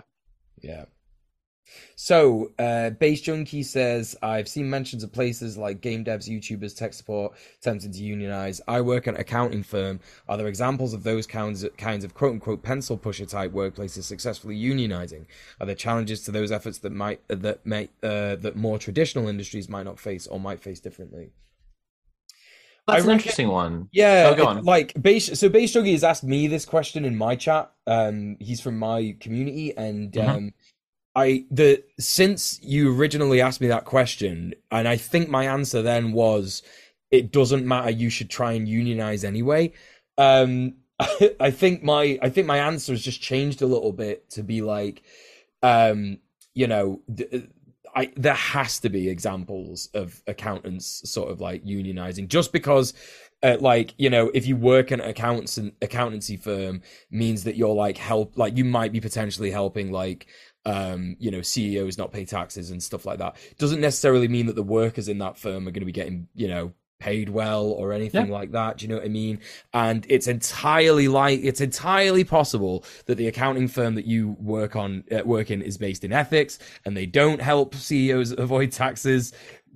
I don't know how it all works. So, but I would say if you're absolutely desperate to get more rights, get paid better, all that kind of stuff, unionize, speak to the IWW. They'll tell you how to do it. And I guess another sort of framework to think in is that if you do think that the business that you work in is not ethically sound, then I don't know, how feasible is it for you to work somewhere else, move on and do something different? It's your choice, I guess, would be my answer to that. I don't know if the hosts have any other, or our guests have any other insights. I don't know examples of accountants unionizing. I do think that the relationship between accountants and clients would present significant challenges. And I'm saying it like that. I'm not talking about definite, complete roadblock, but I do think that it would present significant challenges where clients are people with a bunch of money who can go to a different firm if the rates go up because they're trying to get the accountants paid better or whatever, what have you. But yeah, I don't know examples. I wouldn't be surprised at all if there were examples, though. It's worth looking into. Yeah, definitely. Next one, what do we got? Also, I'll phrase this as a question because some feedback from you would be great. I've been asked by some people involved with some squat organizing to draw up an action plan for helping some old ladies get elected to the local council on a single issue housing platform. How might y'all approach this? RE, the discussion on how to best approach state institutions. Wow. Anyone else? Yeah. I think Mule's probably the most, like, it's probably the closest to your... No, I will not be answering any questions. Okay, so my initial thoughts are there are some qualifying factors to this. Why do we want old ladies to get elected to the council? Like, you know, I think they probably mean specific old ladies. They're not just talking about some. No, I know. Like, why are we getting these specifically to like be elected to the council? Like, what are you trying to get? Like, I know you're saying single issue housing platform. If that's the only thing, if that's what that means, if you just want to get people elected to the council to solve the housing crisis, just quit while you're ahead because it's not going to work. Join a union, advise them to join the tenants union and put in their energy and effort there. It would be much more rewarding. I actually disagree. I think if these people are like willing to dedicate their time to that being their thing, that they're single issue councillors who are only getting into local government for this specific thing and basically like will piece out on any other question that they're asked about. I think that would be great if those people were in local government because they are only there to deal with that issue and will piece out on any other discussion. If that is the case, that is something that I didn't consider, and if that is the case, then yeah, fair enough. Yeah. It's like the hypothetical. Like I've had this comment on my YouTube channel like several times now. Someone kind of fantasizing about like joining the police, but then just doing absolutely nothing and just collecting the checks. It's kind of like that, right? With local government. Sure. If someone got a position in local government and then did fuck all except this one thing that they've decided to do, cool. Yeah. Just joining the police and following that sabotage handbook from back in the day. And just being a little prankster, a little Dennis the Menace guy. Just being a little goofy guy and just like, you know, when they're having a big important meeting about the raids of the morning, just kind of come in with your underwear on your head and be like, "Oh, I would love like a TV show like that where it's just like Mr. Bean, just like undermining." But you know, Mr. Bean actually did a show where he was in the police, and I think it was called The Thin Blue Line or something that was supposed to be comedy about the police. Bean Line. But it's Thin Bean Line. Thin Bean Line, that's right. Yeah. So you walk in the morning, you got an ice cream cone in your holster, and you just look in your gun. You're like, "What's up?" I like the idea of like Officer Undercover Socialist being like, Antifa keeps on putting fucking thumbtacks in all our tires. I don't know. We're all looking for the guy who did derailing all the meetings and stuff. Yeah, that would be kind of cool. Yeah, anyway, if that is what you want, Delicate Friend, then I have no idea how to get someone elected to local government, but I would say that the in terms of strategy, like making sure that they are just single issue in that way would be the thing that I'd be concerned about. And I would also say if you do want to get someone elected to local government, follow the tried and tested method of, you know, getting involved with grassroots organizing, you know, stuff like that. Like, you know, if the old ladies don't know about the tenants union, you should definitely tell them anyway. And I think that's super, super important. See if you can find the other people who are running for the position. See if they have if they're having any affairs or anything like that. Maybe you can hire a go through their likes on Twitter. Smart. So we got one from Nat here saying, not exactly a question, but I think this would be good to discuss how people think about the decisions in joining unions. I think it's worth distinguishing between a union whose structure is fundamentally a yellow union that can't really be changed versus a union that basically has live membership that can be radicalized as conditions press. The former is likely not worth investing your valuable time. The latter may well be, especially if you recognize other members with the same ideas and you can educate and P. Yeah, it just ends at P. It just says P at the end. I think that's important. We should be educating and peeing. This sort of like semi question from Nat here, like, actually, I think answers the next question from. I know. I was going to say that, so I think that's probably a good place to wrap it up after that. Well, there's a term for this, isn't there? When you get a job somewhere specifically to organize, salting. Yeah, it's salting. Salting the workplace. Sorry. I was just saying about this the other maybe yesterday even, because in Sorry to Bother You, there's actually a Salter, and I think people don't realize that he's a Salter.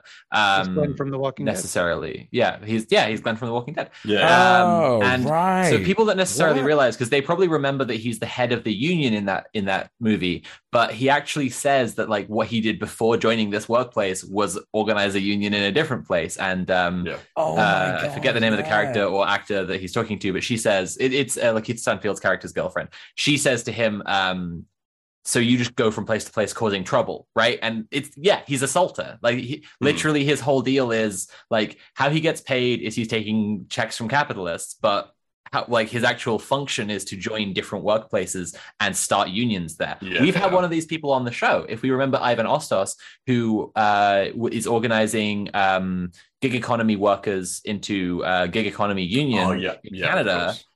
He actually, like his whole deal in doing that, because gig economy works that way. Like he doesn't have one like office to go into and like salt there. So he keeps on like joining different like apps in different cities and organizing the workers in different places that way.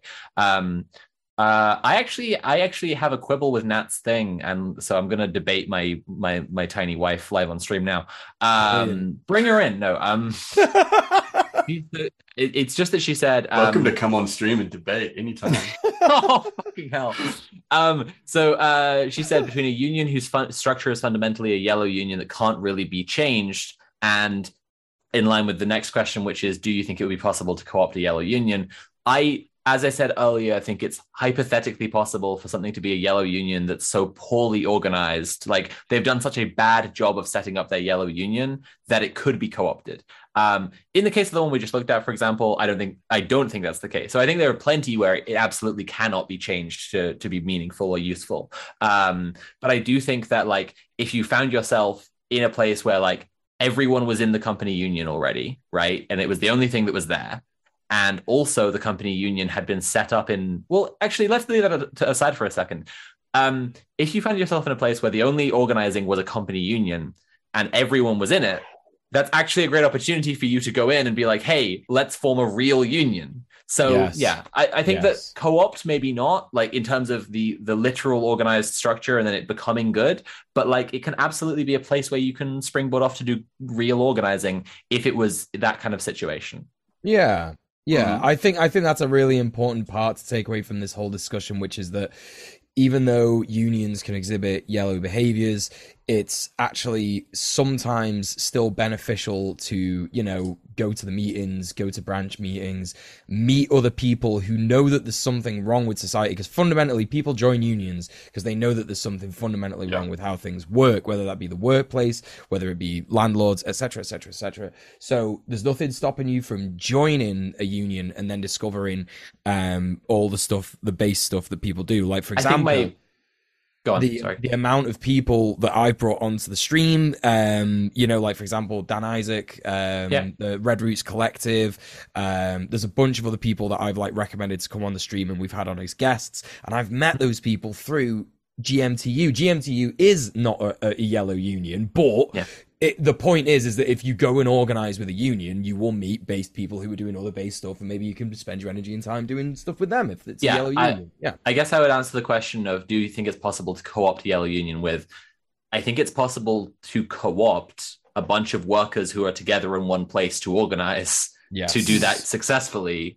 Mm-hmm. And it might not be possible to co-opt the structure and the union, as it were, but it's absolutely possible to get the workers to do something better. There you go. Well, we got through them. We did it. Replies with, I agree. If it's a hyper-bureaucratic union with close ties to government, then it's likely less worthwhile. And each kind and style of union will be more likely to flip under different amounts of pressure from the material conditions. And that, very much agree. That, folks, is how you do a debate. Yeah, I won. You just agree. So. Now I'm going to go and smear Nat all over social media. Yeah. I won the debate. That's how it works. Somehow Nat is a genocide denier. I don't know how yet, but I'll figure out a way. She's also Malthusian. Anyway, the homework this week is going to be, as I've already said, to join a union. But before you do, do your research, make sure that it's not a yellow union. So I'm just basically taking the week 1 homework and I'm just bringing it back around with a little asterisk, right? Please go join a union if you aren't already in one. If you are in one, join another kind of union as well, get double unionized. But the asterisk is not a yellow union, and you should by now hopefully know how to tell. Mildred, thank you for joining us. Do you have anything you want to plug? I want to say before we go, the bread tube is a yellow union. I called it. I said it. Ooh, oh my god. Such controversy. Heard it here, folks.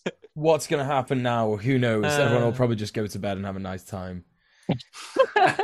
I co-sign this take. Do you want to plug anything? Nah. Okay, then thanks for joining us. Big shout out to nice Nothing. See ya. Okay. Bye. Where can I find more from my friend DJ Mule? Oh my gosh, Tim, thank you so much. You can find me on DJ Mule. You spell it DJ MUEL, all one word. You can get that on Twitch. You can get it on YouTube.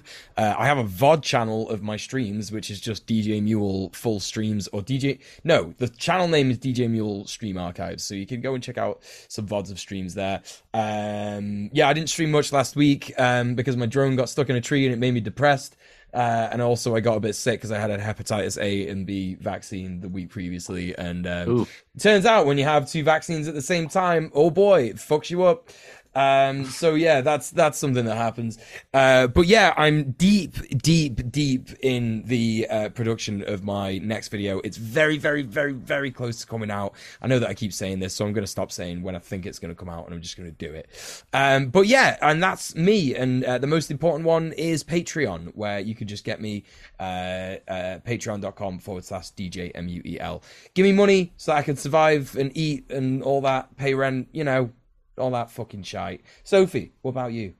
I have 2 links to tell you about. One is linktree.ee/Kira Chats for our currently absent host, Kira Chats. All of her links are there, including the ones we can't tell you about on Twitch, but you know that they're good because we can't tell you about them on Twitch, so go check them out. That's linktree.ee/Kira Chats. Now, if you like using linktree.ee to find people's links, let me tell you about another linktree.ee. That's linktree.ee/Sophie from Mars, all one word. All my links are there. I recently updated it to make sure all my stuff is there. You can see my Patreon, you can see my YouTube where I do video essays, you can see my Twitter, you can just give me money directly if you go there, which would be fucking based. If I get like a notification, just someone's like, yo, here's some money, that brightens my day. So check out linktree.ee/Sophie from Mars, and all my stuff is there. I think that's all of the host promotion. So next week, we're getting a very special person. Oh my god! What? I'm so sorry. Tim. Tim handed over to Mule, so I assumed Tim. Big Tim. I'm being so rude to everyone this week.